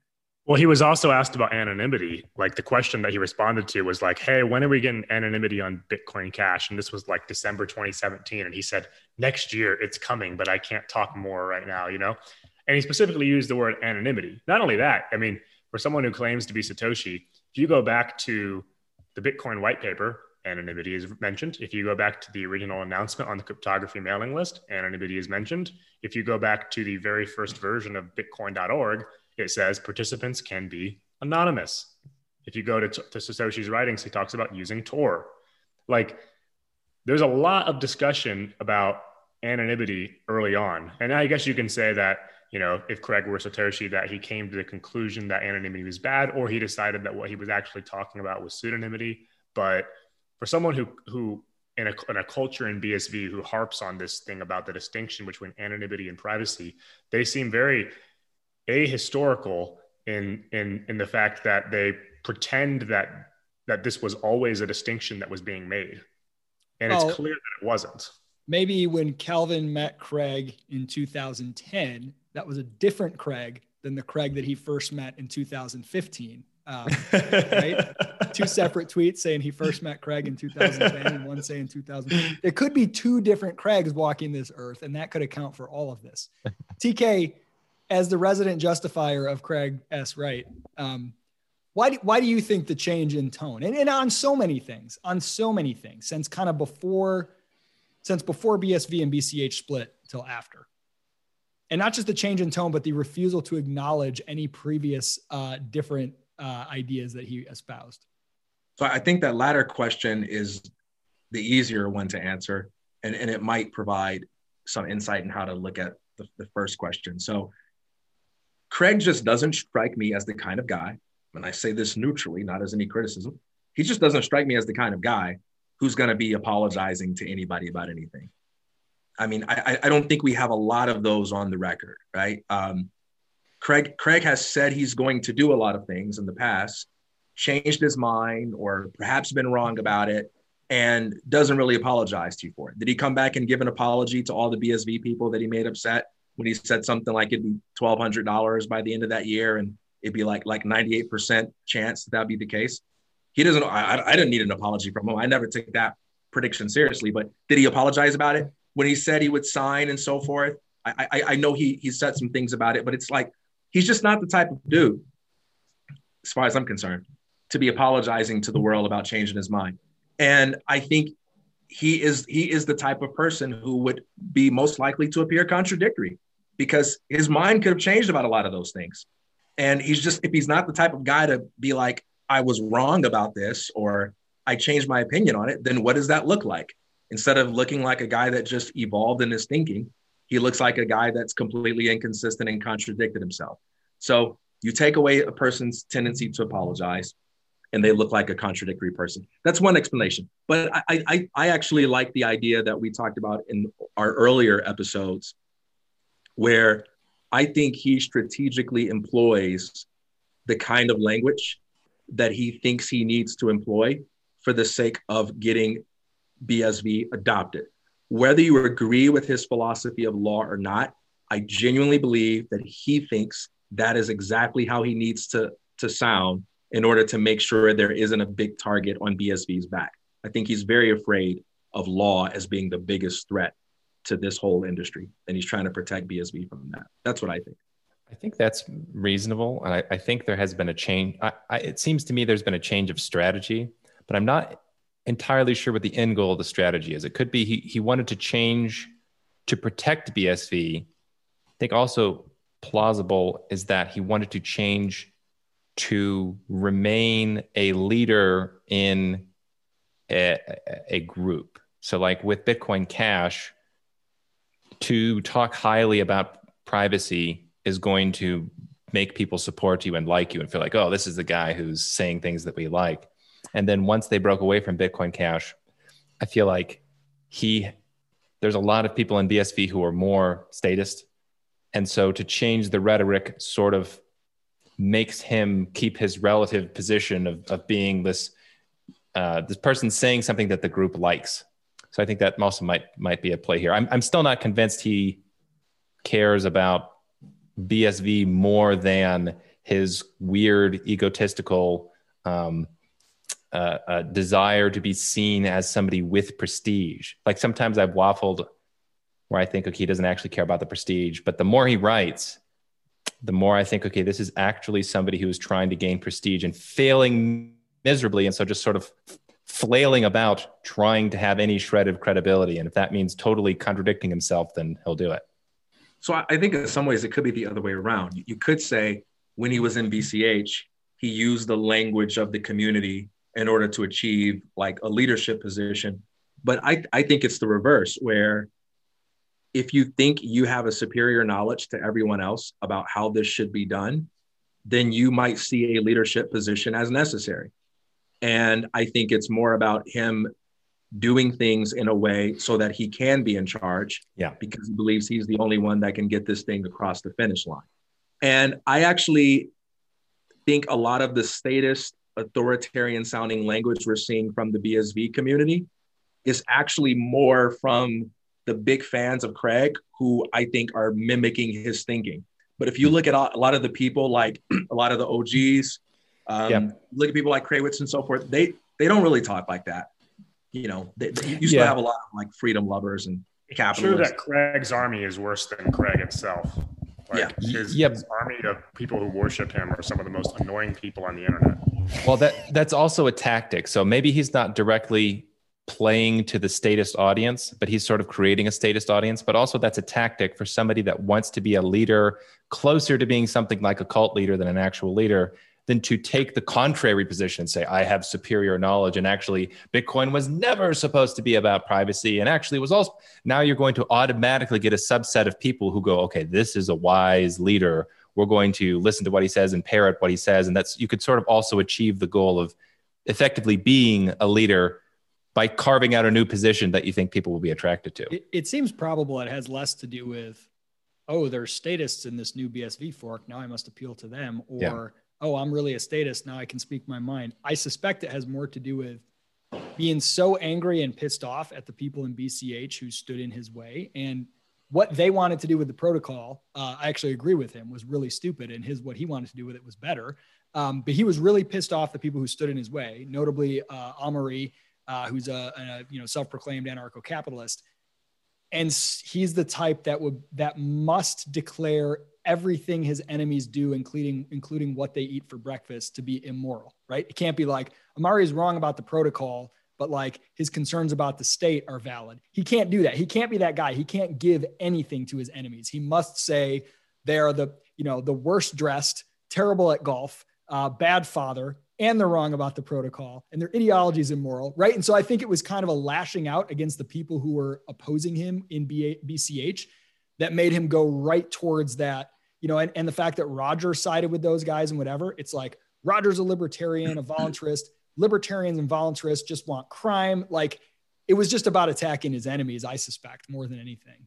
And by the way, that's par for the course. That's what everybody in crypto does. Look at what people do to Craig. It's not like people out there are saying, yeah, I mean, at least the brother gets the protocol, right? At least the brother did say some things about Turing completeness that made us all think twice, right? No, they even lie about the protocol. If you listen to non-BSVers talk about the technology, they don't even give that up. They make it sound like BSV's tech is imploding every day. Or the radical libertarian anti-statist in BTC who say that Roger Ver is a felon and reporting him to the FEC, expatriating, tax dodger and all these things, as if those are, against their beliefs. Now, in that story, though, that seems to tell me that that Craig is not playing a high-level strategic game. In that story, that sounds like he's petty, very concerned about his public image, very spiteful, wants to hurt the people that he feels like have harmed him. And I think this is true. I think this is a true story. I don't think you can deny it if you just watch any of his speeches in the last few years. Yeah. So the idea that this is deliberate strategy because he thinks he is wise enough to take BSV into the promised land, I think that's less likely than the story in which he's very insecure and is trying to puff himself up and put others down for ego reasons. The cult of I don't Craig think those are exclusive at all. It's very sociologically similar to QAnon type people. It's like there's always some plan that's going to work out. There's always something that's coming, and it's like the simpler explanation is just a leader who's just kind of wild and crazy and arrogant, and like, it's not some grand master plan to play the drunken fool and secretly, vanquish all your enemies behind the scenes and then have a big reveal like that. Just, So let me actually defend that position really quickly, because I think that is the case. I think there is a lot of high level strategy going on, but I think we have to make a distinction between like good high level strategy that we agree with and bad high level strategy that nobody thinks is going to work, because you can't have both, right? So I think something that the history of science and technology well establishes is that the scientists who make the most interesting discoveries are usually not the people who succeed at presenting that information to the world in a way that's useful and accessible. The engineers and entrepreneurs almost always outperform the scientists in doing something with this knowledge that allows everyday people to put it in their homes and commercialize it. However, it's very easy to reverence the people with scientific insight so much that we make the mistake of thinking that their superior knowledge of the technology gives them an entrepreneurial advantage. So here's a statement that I think should be obviously true and is established by history, but I actually think it'll be controversial to a lot of people. Here's the statement. There is no reason at all to think that Satoshi Nakamoto, whatever your theory about him is, there's no reason at all to think Satoshi Nakamoto is a good entrepreneur. There's no reason at all to think that Satoshi Nakamoto has the skill of being able to be a waiter at a restaurant or to start a small business and actually generate revenue. I don't think there's any reason. Phil Wilson a stock boy at a grocery store when he wrote Bitcoin? He was a security guard, I think. Sorry. Continue, TK. No, that's really not insulting at all, because Satoshi Nakamoto can be the genius that invents this amazing revolutionary technology, but there's no reason from history to think that that same person is going to be the one to make the magic happen. Yeah. Did the person who invented the internet give us YouTube and Google and TikTok and all these different types of things? But I think it's a separate claim though. Like my only point is, watch Craig when he's supposed to debate somebody or whatever about whether Bitcoin's a security. I can't remember what that debate was. All signs point to someone who is reacting emotionally in the moment out of anger and ego, not someone who is putting on a deliberate show. He's so consistently easily provoked to walk away from the conversation with Hotep Jesus, to start lashing out and saying he's going to throw everyone in prison.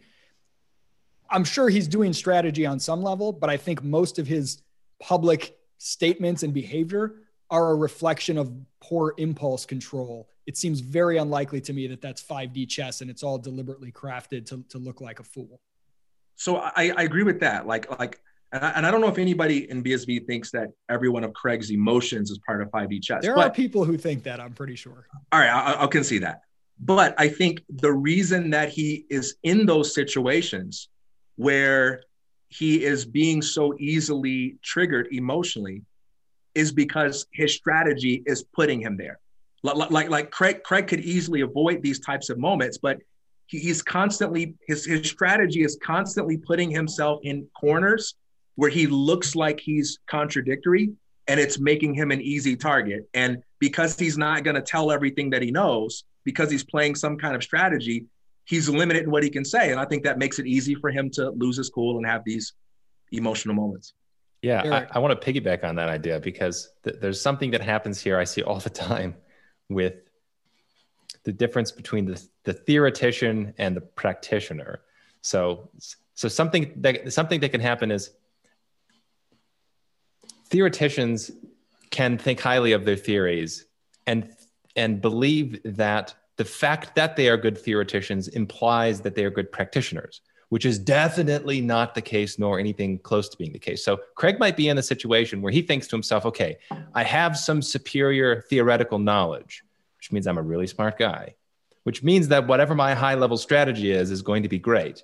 And then as soon as he tries to implement any part of his actual real-world strategy, he fails. People laugh at him. It's miserable because the strategy is actually bad. And then he has a strong emotional reaction to it. And it kind of builds on itself. I think that is a very plausible description of what's happening, which is why I think so many people who are successful in the academy literally cannot succeed in the real world, because they think so. They have developed a theory of the world that is a wrong theory, so that doesn't help. But also they think so highly of it that as soon as they try to implement it in practice, it's going to fail. And that makes them feel so terrible about themselves and so embarrassed that they immediately say, okay, well, I'm just going to stay in the academy and live in theory land, because they can't handle the idea that what they've prided themselves on, they're totally wrong. And I feel like that's a really good description, a plausible description of Craig's story.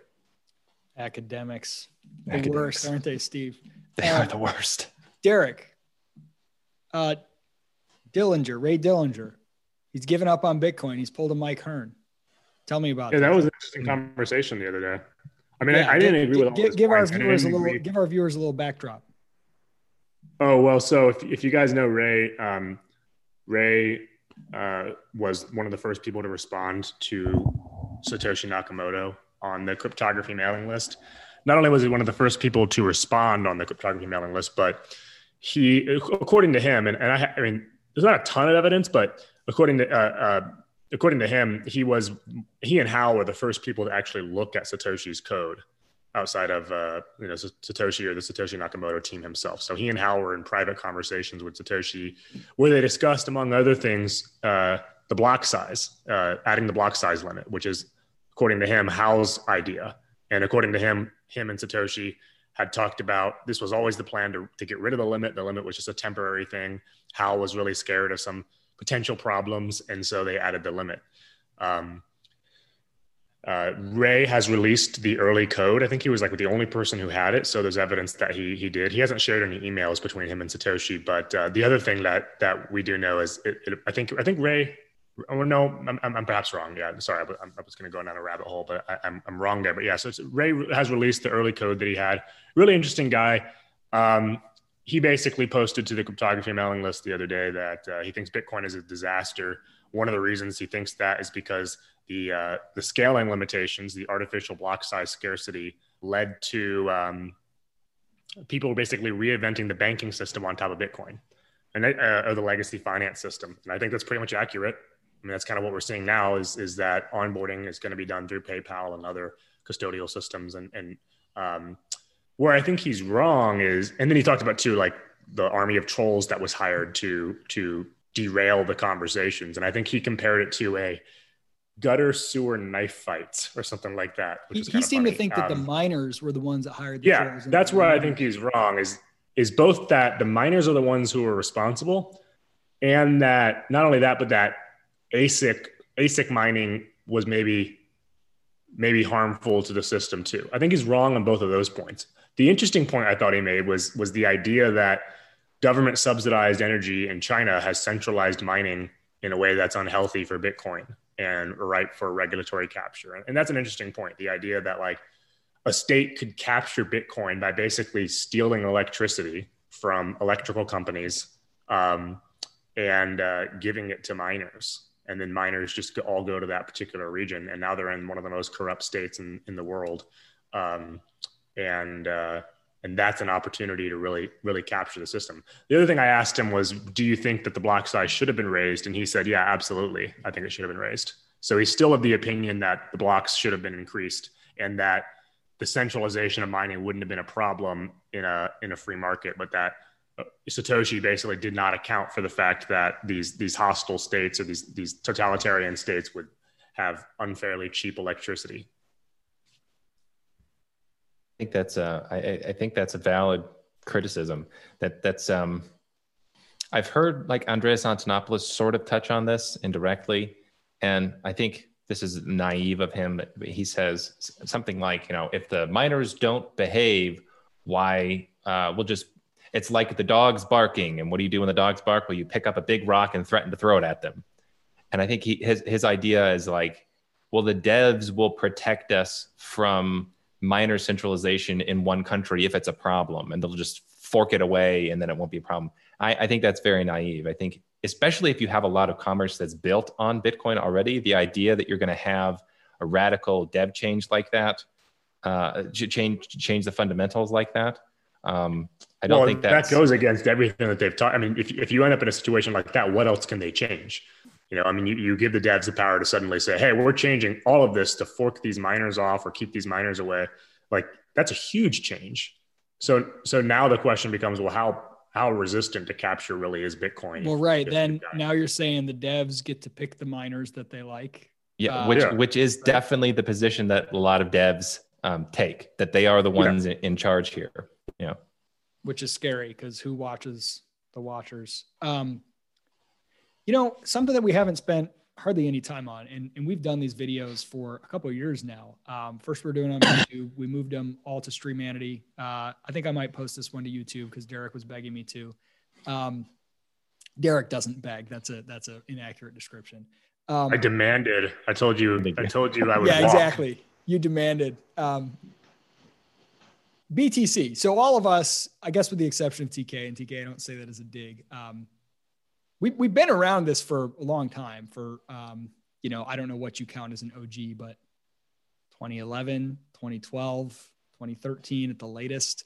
And we all have. I was actually earlier. I was the main part of it, actually. I started in the 90s here. Derek was drunk and high the whole time. I was really doing it all. Unfortunately, I have amnesia and I don't remember any of the important parts. But we all have our reasons for our strong feelings that Bitcoin was always meant to be big blocks, and that big block Bitcoin is the Bitcoin we got excited about. And if it's not big block Bitcoin, it loses almost all of the attributes we were excited about and opens up all kinds of new risks, et cetera. But there's probably a lot of people that are pretty new, whether in the 2017 bull run or this current bull run, getting excited about this stuff. And maybe I'll title this something on YouTube that's clickbaity that gets people to watch it.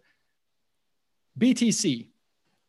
I want to hear your steel man. What's the best case scenario for BTC as not only successful as an asset that increases in value, which I think we will all admit is very possible, if not probable, at least in the near term, but its success as global money, as something that could be a liberty expanding thing. Like, what's the best argument for BTC, which would require something like Lightning or some other second layer? And then what are the reasons that you don't buy that argument? Geez, that's hard. I mean, you have to think it's like, I know it's like, hey, can you condense like 5 years of torturous thought? So what did the Nazis get right? The best argument that I have is basically that it grows so big that the economic pressure to raise the block size outweighs the authority of the existing developer groups. That might be something that could potentially make Bitcoin succeed. Another reason would be something like, I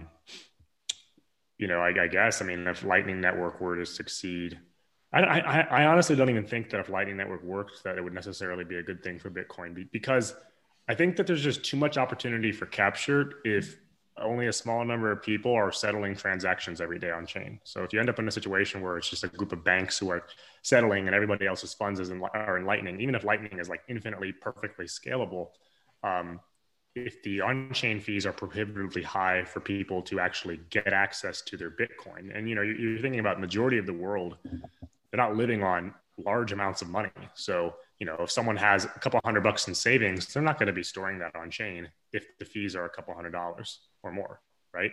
So people's entire lives are locked in the Lightning Network, and if they want to settle, they've got to go and use some sort of settlement firm or something like that, which will likely be highly regulated because they'll be very, very large. I guess there's theoretical technologies that could be developed that would change this, but to me, that's the problem with the system is like, even with Lightning Network working, it's not that exciting to me.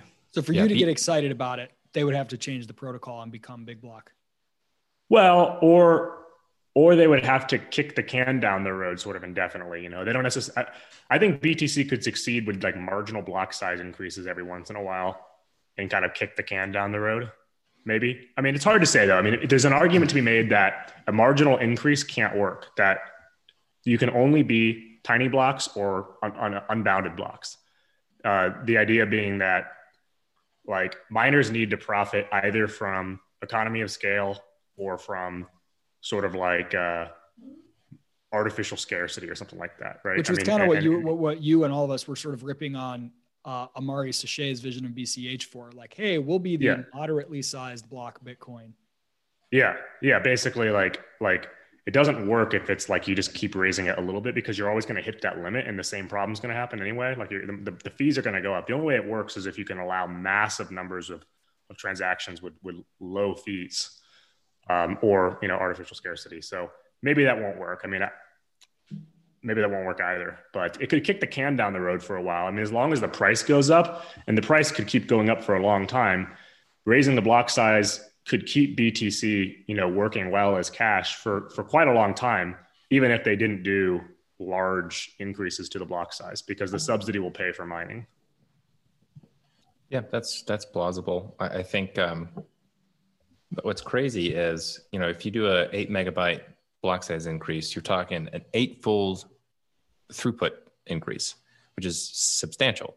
And you do that a few times and suddenly you do have a lot of capacity for usage. So I think the only way BTC achieves that type of vision is by changing, by people not using it as it is. It either needs to have bigger blocks or they're going to have to use, I think the only hope is sidechains.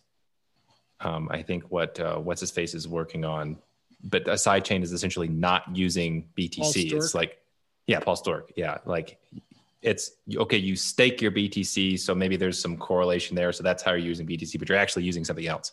I mean, they broke the technology. So it's hard to steel man the situation where they just broke the technology and just, it still has hope. I mean, like you could still, there's nothing preventing them from doing big block size increases. I just don't think that's a realistic world.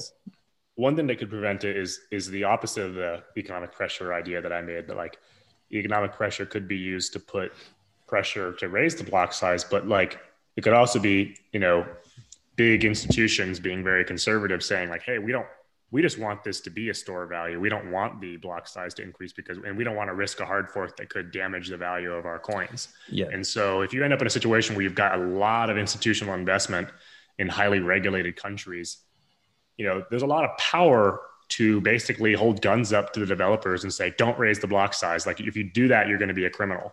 I think these were the threats that were used by Adam Back and his goons back in 2017 about SegWit2x is basically, hey, we prepared decisive legal action against anyone who manages to actually fork Bitcoin on a chain that doesn't have replay protection or all that stuff. Like if you do that, we're bringing the big guns to come after you and sue you or worse. And so think about now, there's a lot more money in Bitcoin. Think about these Wall Street guys and these big funds, Grayscale, and all these groups investing in Bitcoin. Are they going to see that a block size increase or a controversial hard fork as a threat to their money? I mean, so it's likely that it's already too late to raise the block size too. Yeah. I think practically speaking, it's just not going to happen. It's like you have to have a total difference of philosophy. Well, this is what pisses me off so much, though, right? Because economic pressure is part of the security model of Bitcoin. So like the devs in their naivete basically saw security as purely a function of like how many nodes you're running or something stupid like that, as opposed to scale. So like Bitcoin at scale, even with big blocks, there's a lot of economic pressure to keep the system running properly, right? Because the more people who use it around the world, the more pressure there is to not, screw it up. So the irony is basically that same thing could actually now stop Bitcoin from saving itself, basically. When you say saving itself, do you think that in the long run, there is hope for the store of value only dopey idea that they have for BTC? Do you think that actually could succeed?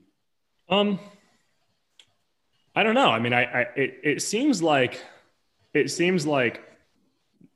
probably not. I mean, if it could go up for a long time. I mean, we could see hundreds of thousands of dollars, I think, for the value of a coin, because with artificial scaling limitations that are sort of worked around with centralized providers and custodians, like there's no, as long as people are willing to put money in it. Right? Yeah. So I think what happens, get away with his shit? I think what happens is there's going to be investors, these big investors at a certain point, and I've seen some evidence of this too, and hearing from people who are talking to big Wall Street type investors who are basically like doing the math and deciding at what point is it no longer going to give me the same returns that another asset would.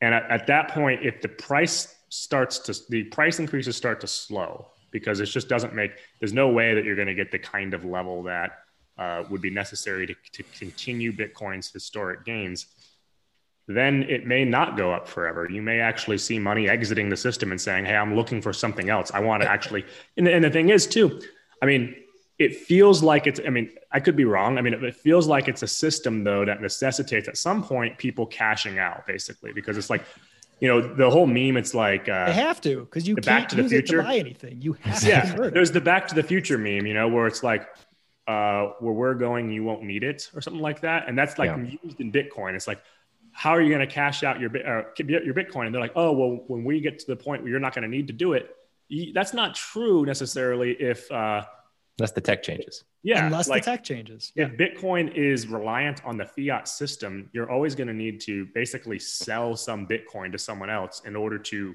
participate in the real world, the rest of the economy. And that's why central banks don't give a shit. They're not threatened by that, because every time you sell, they get to tax you and you're back on their system and whatever. Right. Yeah. So unless you can use it to purchase stuff and to say, oh, well, we'll figure that out in the future.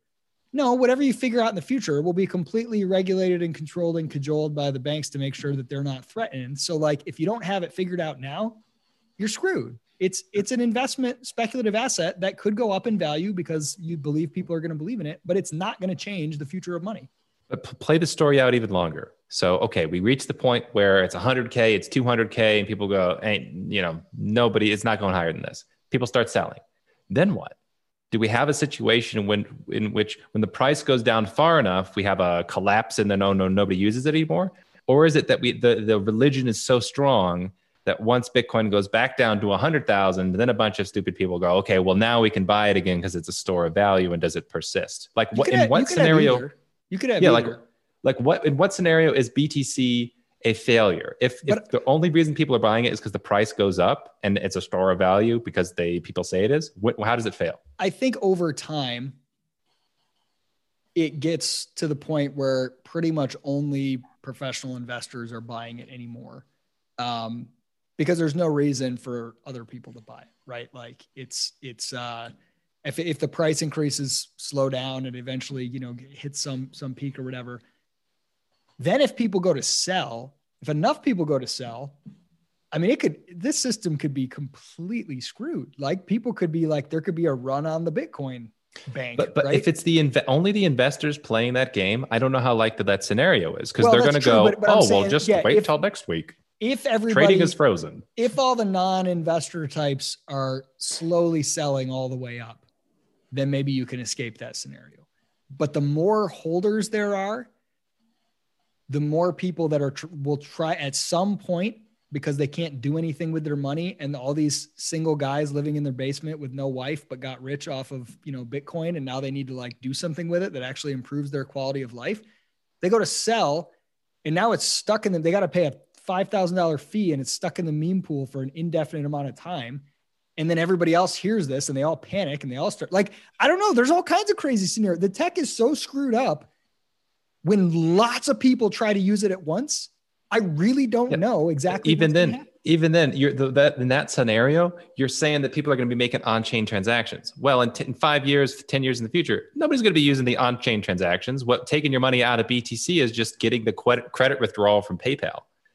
Yeah, that's true. I mean, yeah, that's possible. But I think in that scenario, the price of Bitcoin is going to be severely capped, because you got to factor in all the risks involved of those third parties, and the fact that you're not provably collecting. You can't prove the supply anymore if you're using tokens that are issued by a third party. I just feel like we're entering this weird zone where I'm starting to believe that we could see an asset come into existence that people buy because they think it's going to go up in value. And then there is a religious narrative about it is a store of value because we just treat it as a store of value. It's a shared hallucination. It literally could be gold 2.0, where people treat it just the same way they do gold. Some people hold it. Right. But it doesn't make huge jumps very often. It's pretty whatever. And if that's not the world we're living in, though, I'm trying to play out the failure scenario. And because the price is the only metric that matters for people that are buying BTC, it's actually hard for me to play out the final scenario in which BTC is a failure, because as long as that religious narrative is. Oh, did we lose Steve? Yeah. Okay, I'll finish his thought for him. Is continuing. Bummer. Oh, it was about math. You're back. Well, Steve, here's what I'll say. I think you're right. I think there's a 50% chance that Bitcoin stays around indefinitely and is just another asset that people can park some money in. And it's like gold, where nobody's actually holding the physical thing in their house. A few people are, but people are buying and selling certificates of gold and whatever. And it's all part of the regulated industry. And it's not really revolutionizing the world. It's just another place to park money. And there's a 50% chance scenario where the whole thing collapses. And that collapse scenario could be either technical, like chain death. It could be Ponzi, like Tether all of a sudden implodes because it was all fake to begin with. And then, or it could be regulatory, where a government just kills it. All of those are literally any of those could happen like way faster than anyone acknowledges. It could be like tomorrow. That's possible. Maybe, I don't know, maybe I'd even put that at a less than 50% chance at this point of happening in the next, 10 years ever. And then the other 50% that it's just a boring asset that doesn't disrupt anything. It's just another place to park money. And the people who got in early made a bunch of money. That's such a funny idea to me. I think that's actually the world we're going to. And I think what we're going to have is, BTC is going to be a high price. People aren't going to know why they're buying it. And then at some point, some crazy investors are going to go, wow, here's Bitcoin 2.0. It's like Bitcoin, except you can use it in commerce. Wow, what a revolutionary idea. We're just going to play the story again. That's where we are. Michael Saylor just put $500 million in Bitcoin and then tweeted that it's encrypted. It's so funny. He doesn't even know that it's not encrypted. It's just so funny to me. It's like, you can't even believe that. It's insane. TK, what would it take for you to be excited about BTC? Oh, you're muted. Oh, he's muted. No, he doesn't look like he's muted. It's just not working. Zoom is discriminating. What happened? Testing. There we go. Testing. You're back. Good? Yeah. Man, it's so funny what you guys are saying because I think the game can stay alive for as long as there are people willing to play it, and people will be willing to play the game as long as you're creating a narrative that supports it. I think people will believe anything, man, as long as the right person tells them. Case in point, is BTC the original Bitcoin? What do most people believe versus what does the white paper say? Right? Like it's not about the truth. It's not about the arguments that you can give about the facts. It's about the narrative that people choose to subscribe to. And I think BTC could go on for a long time.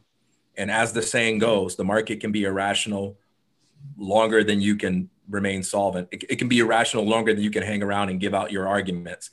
I even think there's a winning scenario. I think, Isaac mentioned it, where they just double down on the gold narrative and you just take the whole fiat system. Let's say fiat just kind of bottoms out, which, let's say Peter Schiff is right about where fiat is headed right now. And they just anchor it all in BTC. Why wouldn't people be willing to pay those high fees to reinvent the same system, but have what they believe to be a superior form of gold? I think it would be exceptionally easy to convince people that was what Bitcoin was really about, as long as the right people tell them. I don't see that as improbable at all. BTC could do that. Now, I think the only scenario where BTC loses is if it is actually killed by a stronger force. So, Steve, I don't know which one of you said it, but I don't believe in this idea that that one person or 20 people are going to try to sell their BTC. They're going to see how hard it is to get out, and then everybody's going to rush out. They're going to need a reason for that, a reason that's really compelling. And the only thing I think that can happen to kill BTC would be if an alternative chain was doing something so interesting and so exciting that was drawing the miners or getting major transactions, and what people begin to see for themselves, that what they wanted in BTC is being given somewhere else and all the more, and then they rush out. I can see a scenario like that killing BTC. As far as what could make me excited about BTC, I mean, I told you guys, like, I see the world of investments as being much bigger than crypto. Crypto is like the fringe of the world of investments. There are a lot of things that excite me about it, but in this crypto space, the only thing that captures my attention is BSV. And if that doesn't do anything, all right, cool. We'll go to this exciting, broader world out there beyond this crazy world of crypto. But there's nothing happening in BTC that interests me at all. I think it may go up and make a lot of money for a lot of people, but if I'm going to gamble, I'm just going to gamble on the NBA, something that I actually enjoy paying attention. Have fun staying poor. I feel like I think that meme is both so dumb and It's so so hilarious. I feel like we're potentially witnessing something really historic here, and I wonder how many times this has happened, where there are social trends, socio-religious trends that are so firm in our culture that the origin of which are like laughably stupid. Like I could imagine a generation from now, we have kids. They are raised in a world in which everybody knows that the highest store of value is BTC. And I can also imagine in which, they don't know the history, they don't know the story. And it's this ridiculous, empty version of reality in which like the liars won and convinced enough people to literally create a religious social trend, and it worked. And that's incredible to me. That's incredible that can happen. I can sort of see it happen in real time. I just wonder how many other things are like this. Like how many other pillars of cultural norms do we have in which it was the scoundrels and the charlatans that has effectively got their narrative pushed into the public? Well, I mean, that's how we got everything. That's how we got the Federal Reserve. I mean, that's how we got a lot of the stuff right now. And that's how we got income tax. I mean, you look back at some of this stuff that was like completely contrary to the vision of the founders, which is now accepted as like the most like non-controversial thing. I mean, you can even question it. You're a crazy person. I mean, imagine like the income tax is only like 100 years old. Part of the American fabric, even though the founders literally started the country because they were opposing a tax. Yeah. Well, income tax was not even constitutional in the original, vision. So that's what's so great when you think about like there's narratives everywhere that have a religious like significance, or at least a sense in which people don't question them in the same way that they don't question a religious dogma. And that's everywhere. I mean, that's everywhere.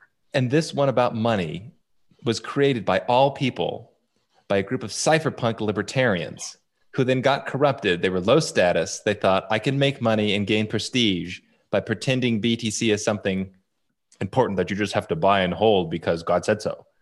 And it was, all people, it's the libertarian cypherpunks that did this. Shocking. Well, and I mean, look at it. Like, let's say that scenario plays out, and it's just this other asset you can park money in.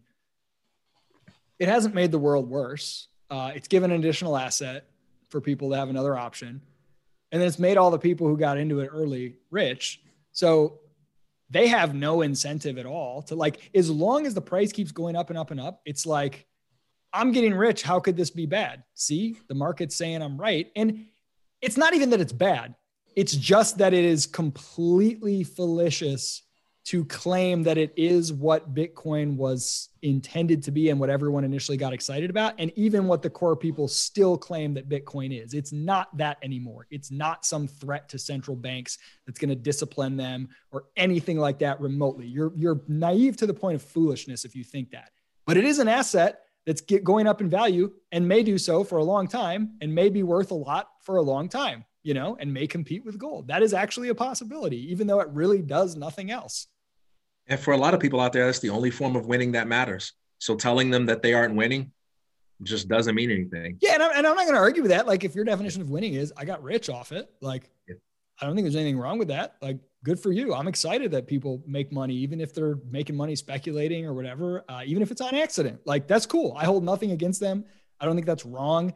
It doesn't excite me as it excites me potentially as a way to make a bunch of money, but I don't trust that outcome enough to go pour all my life savings into BCTC. I think there's a lot of ways in which it could lose.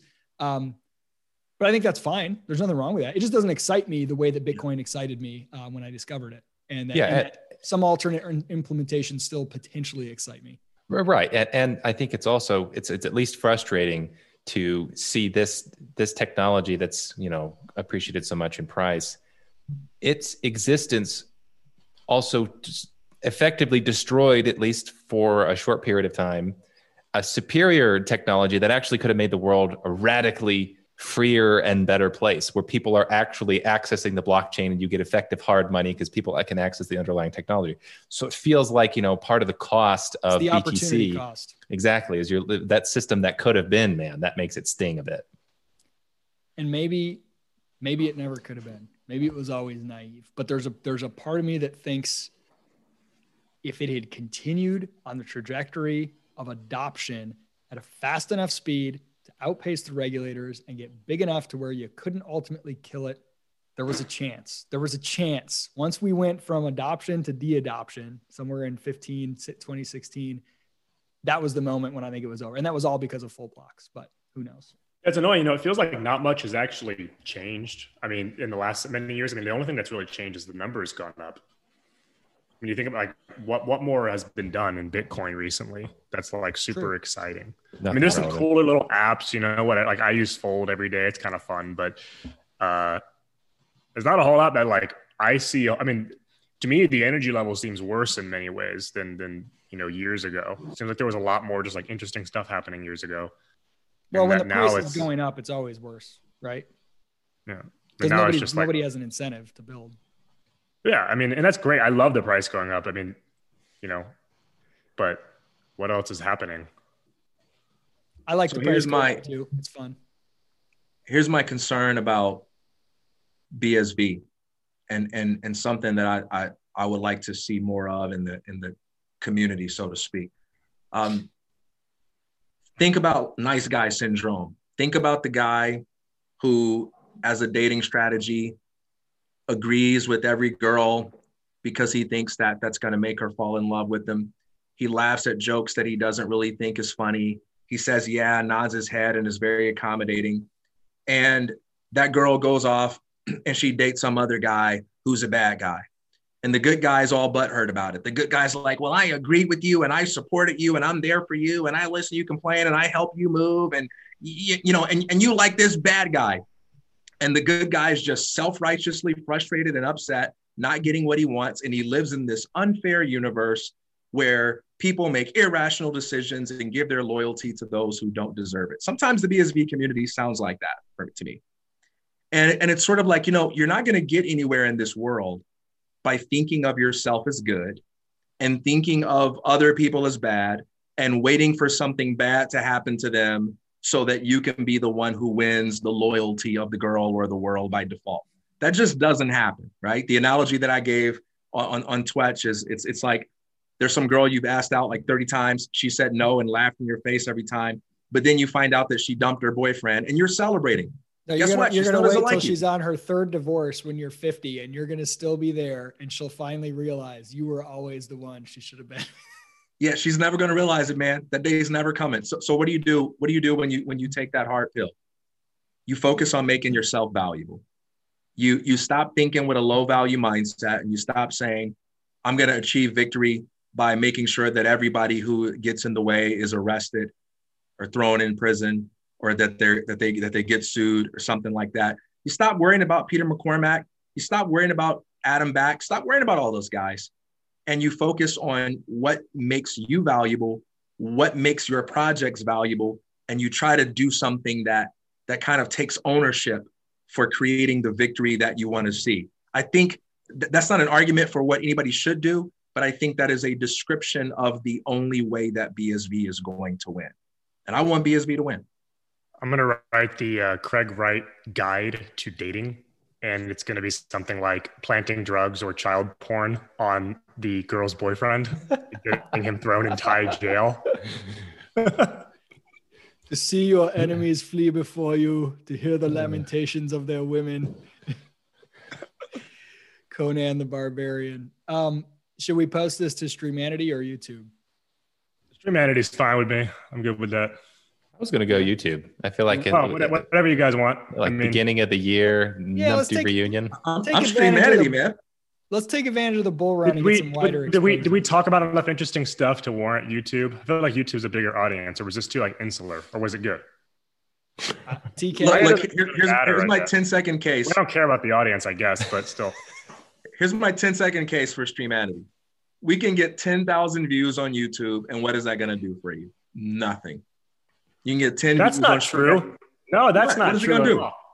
So what? I've gotten many opportunities from our YouTube channel. I'm sorry that you haven't monetized it, but I have. Likewise. I've gotten. Why y'all have to do me like that, man? I've gotten a lot of opportunities. You're uncreative. You're supposed to be Mr. You're supposed to be more creative than this. Like TK, not even trying. Like I'm building a company utterly unrelated to. I was just like, dude, TK, we're not even trying. What are you doing, man? I'm sorry. I didn't mean to let you have it like that, TK. I'm sorry. No, people coming to me and begging to come on and get interviewed, saying, "Hey, look at my project. I've gotten speaking engagements and podcast invites and things." Like, aren't you like a public intellectual, a professional speaker? Don't you want exposure? Do you ever heard of marketing? Yeah, you sound like one of those academics who only wants to post under. You're like, "Hey, man, check it out. What it is? Streamanity, I'm gonna make $40. YouTube, I might get 10,000 people, and look, some of those might, Let me finish this sentence, man, because I didn't tell you what I think we get from Streamanity. I didn't tell you what I think we get. I was just saying, what are you going to get from YouTube? All right, so obviously you guys are getting gigs from YouTube. I don't look to YouTube to give me anything like that. But see how the fact that you're not getting gigs, you tried to use it as a way of being superior. I don't look to YouTube like that. Look, you're talking to the Netflix guy, okay? I mean, let's be fair. True. Yeah, TK's on Netflix. Go ahead. No, but seriously, like I just love using SV, man. I think, like, to be honest, what's the point of using Twitch? Like, I get more views on Twitter. You know what I mean? Like I get more. I love using Streamanity and I love using Twitch, which is why I've posted these exclusively to Streamanity for at least a year. It's so fun. It's awesome. The tech it's an infinitely superior experience for creators, but nobody can onboard. Nobody's there. And sometimes I just want other people who are new to this stuff who ask me, "Hey, cool, what's this?" It's so freaking hard to explain. And then I'm like, "Oh, go try Twitch." And they can't do it because they got to create a wallet and they got to do all this stuff that they can't do on their cell phone right there. So like, I don't know, every once in a while, I want to let the broader world get a little bit of an understanding of the kind of conversations going on over there. Hey, wherever y'all are watching this, whether it be on YouTube or Streamanity, I wish you well.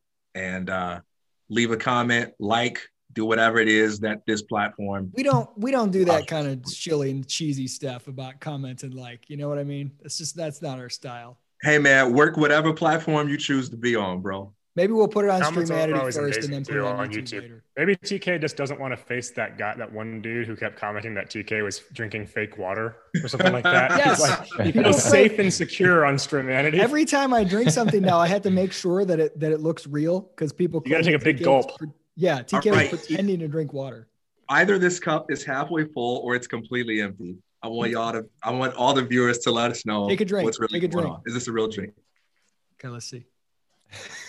I think TK is a deep fake anyway. Yeah. I mean, I'm not one for conspiracy theories, but I think the angle was too high. Nobody holds the glass that long and that deliberately. There's no milk mustache. I don't know. TK is actually an AI built on Anne in the BSV blockchain. He's not even a real person. The YouTube comments are pretty amazing. But they gave us our name. So, yeah. All right, boys. This was a good time. Until the next time. Thanks, guys.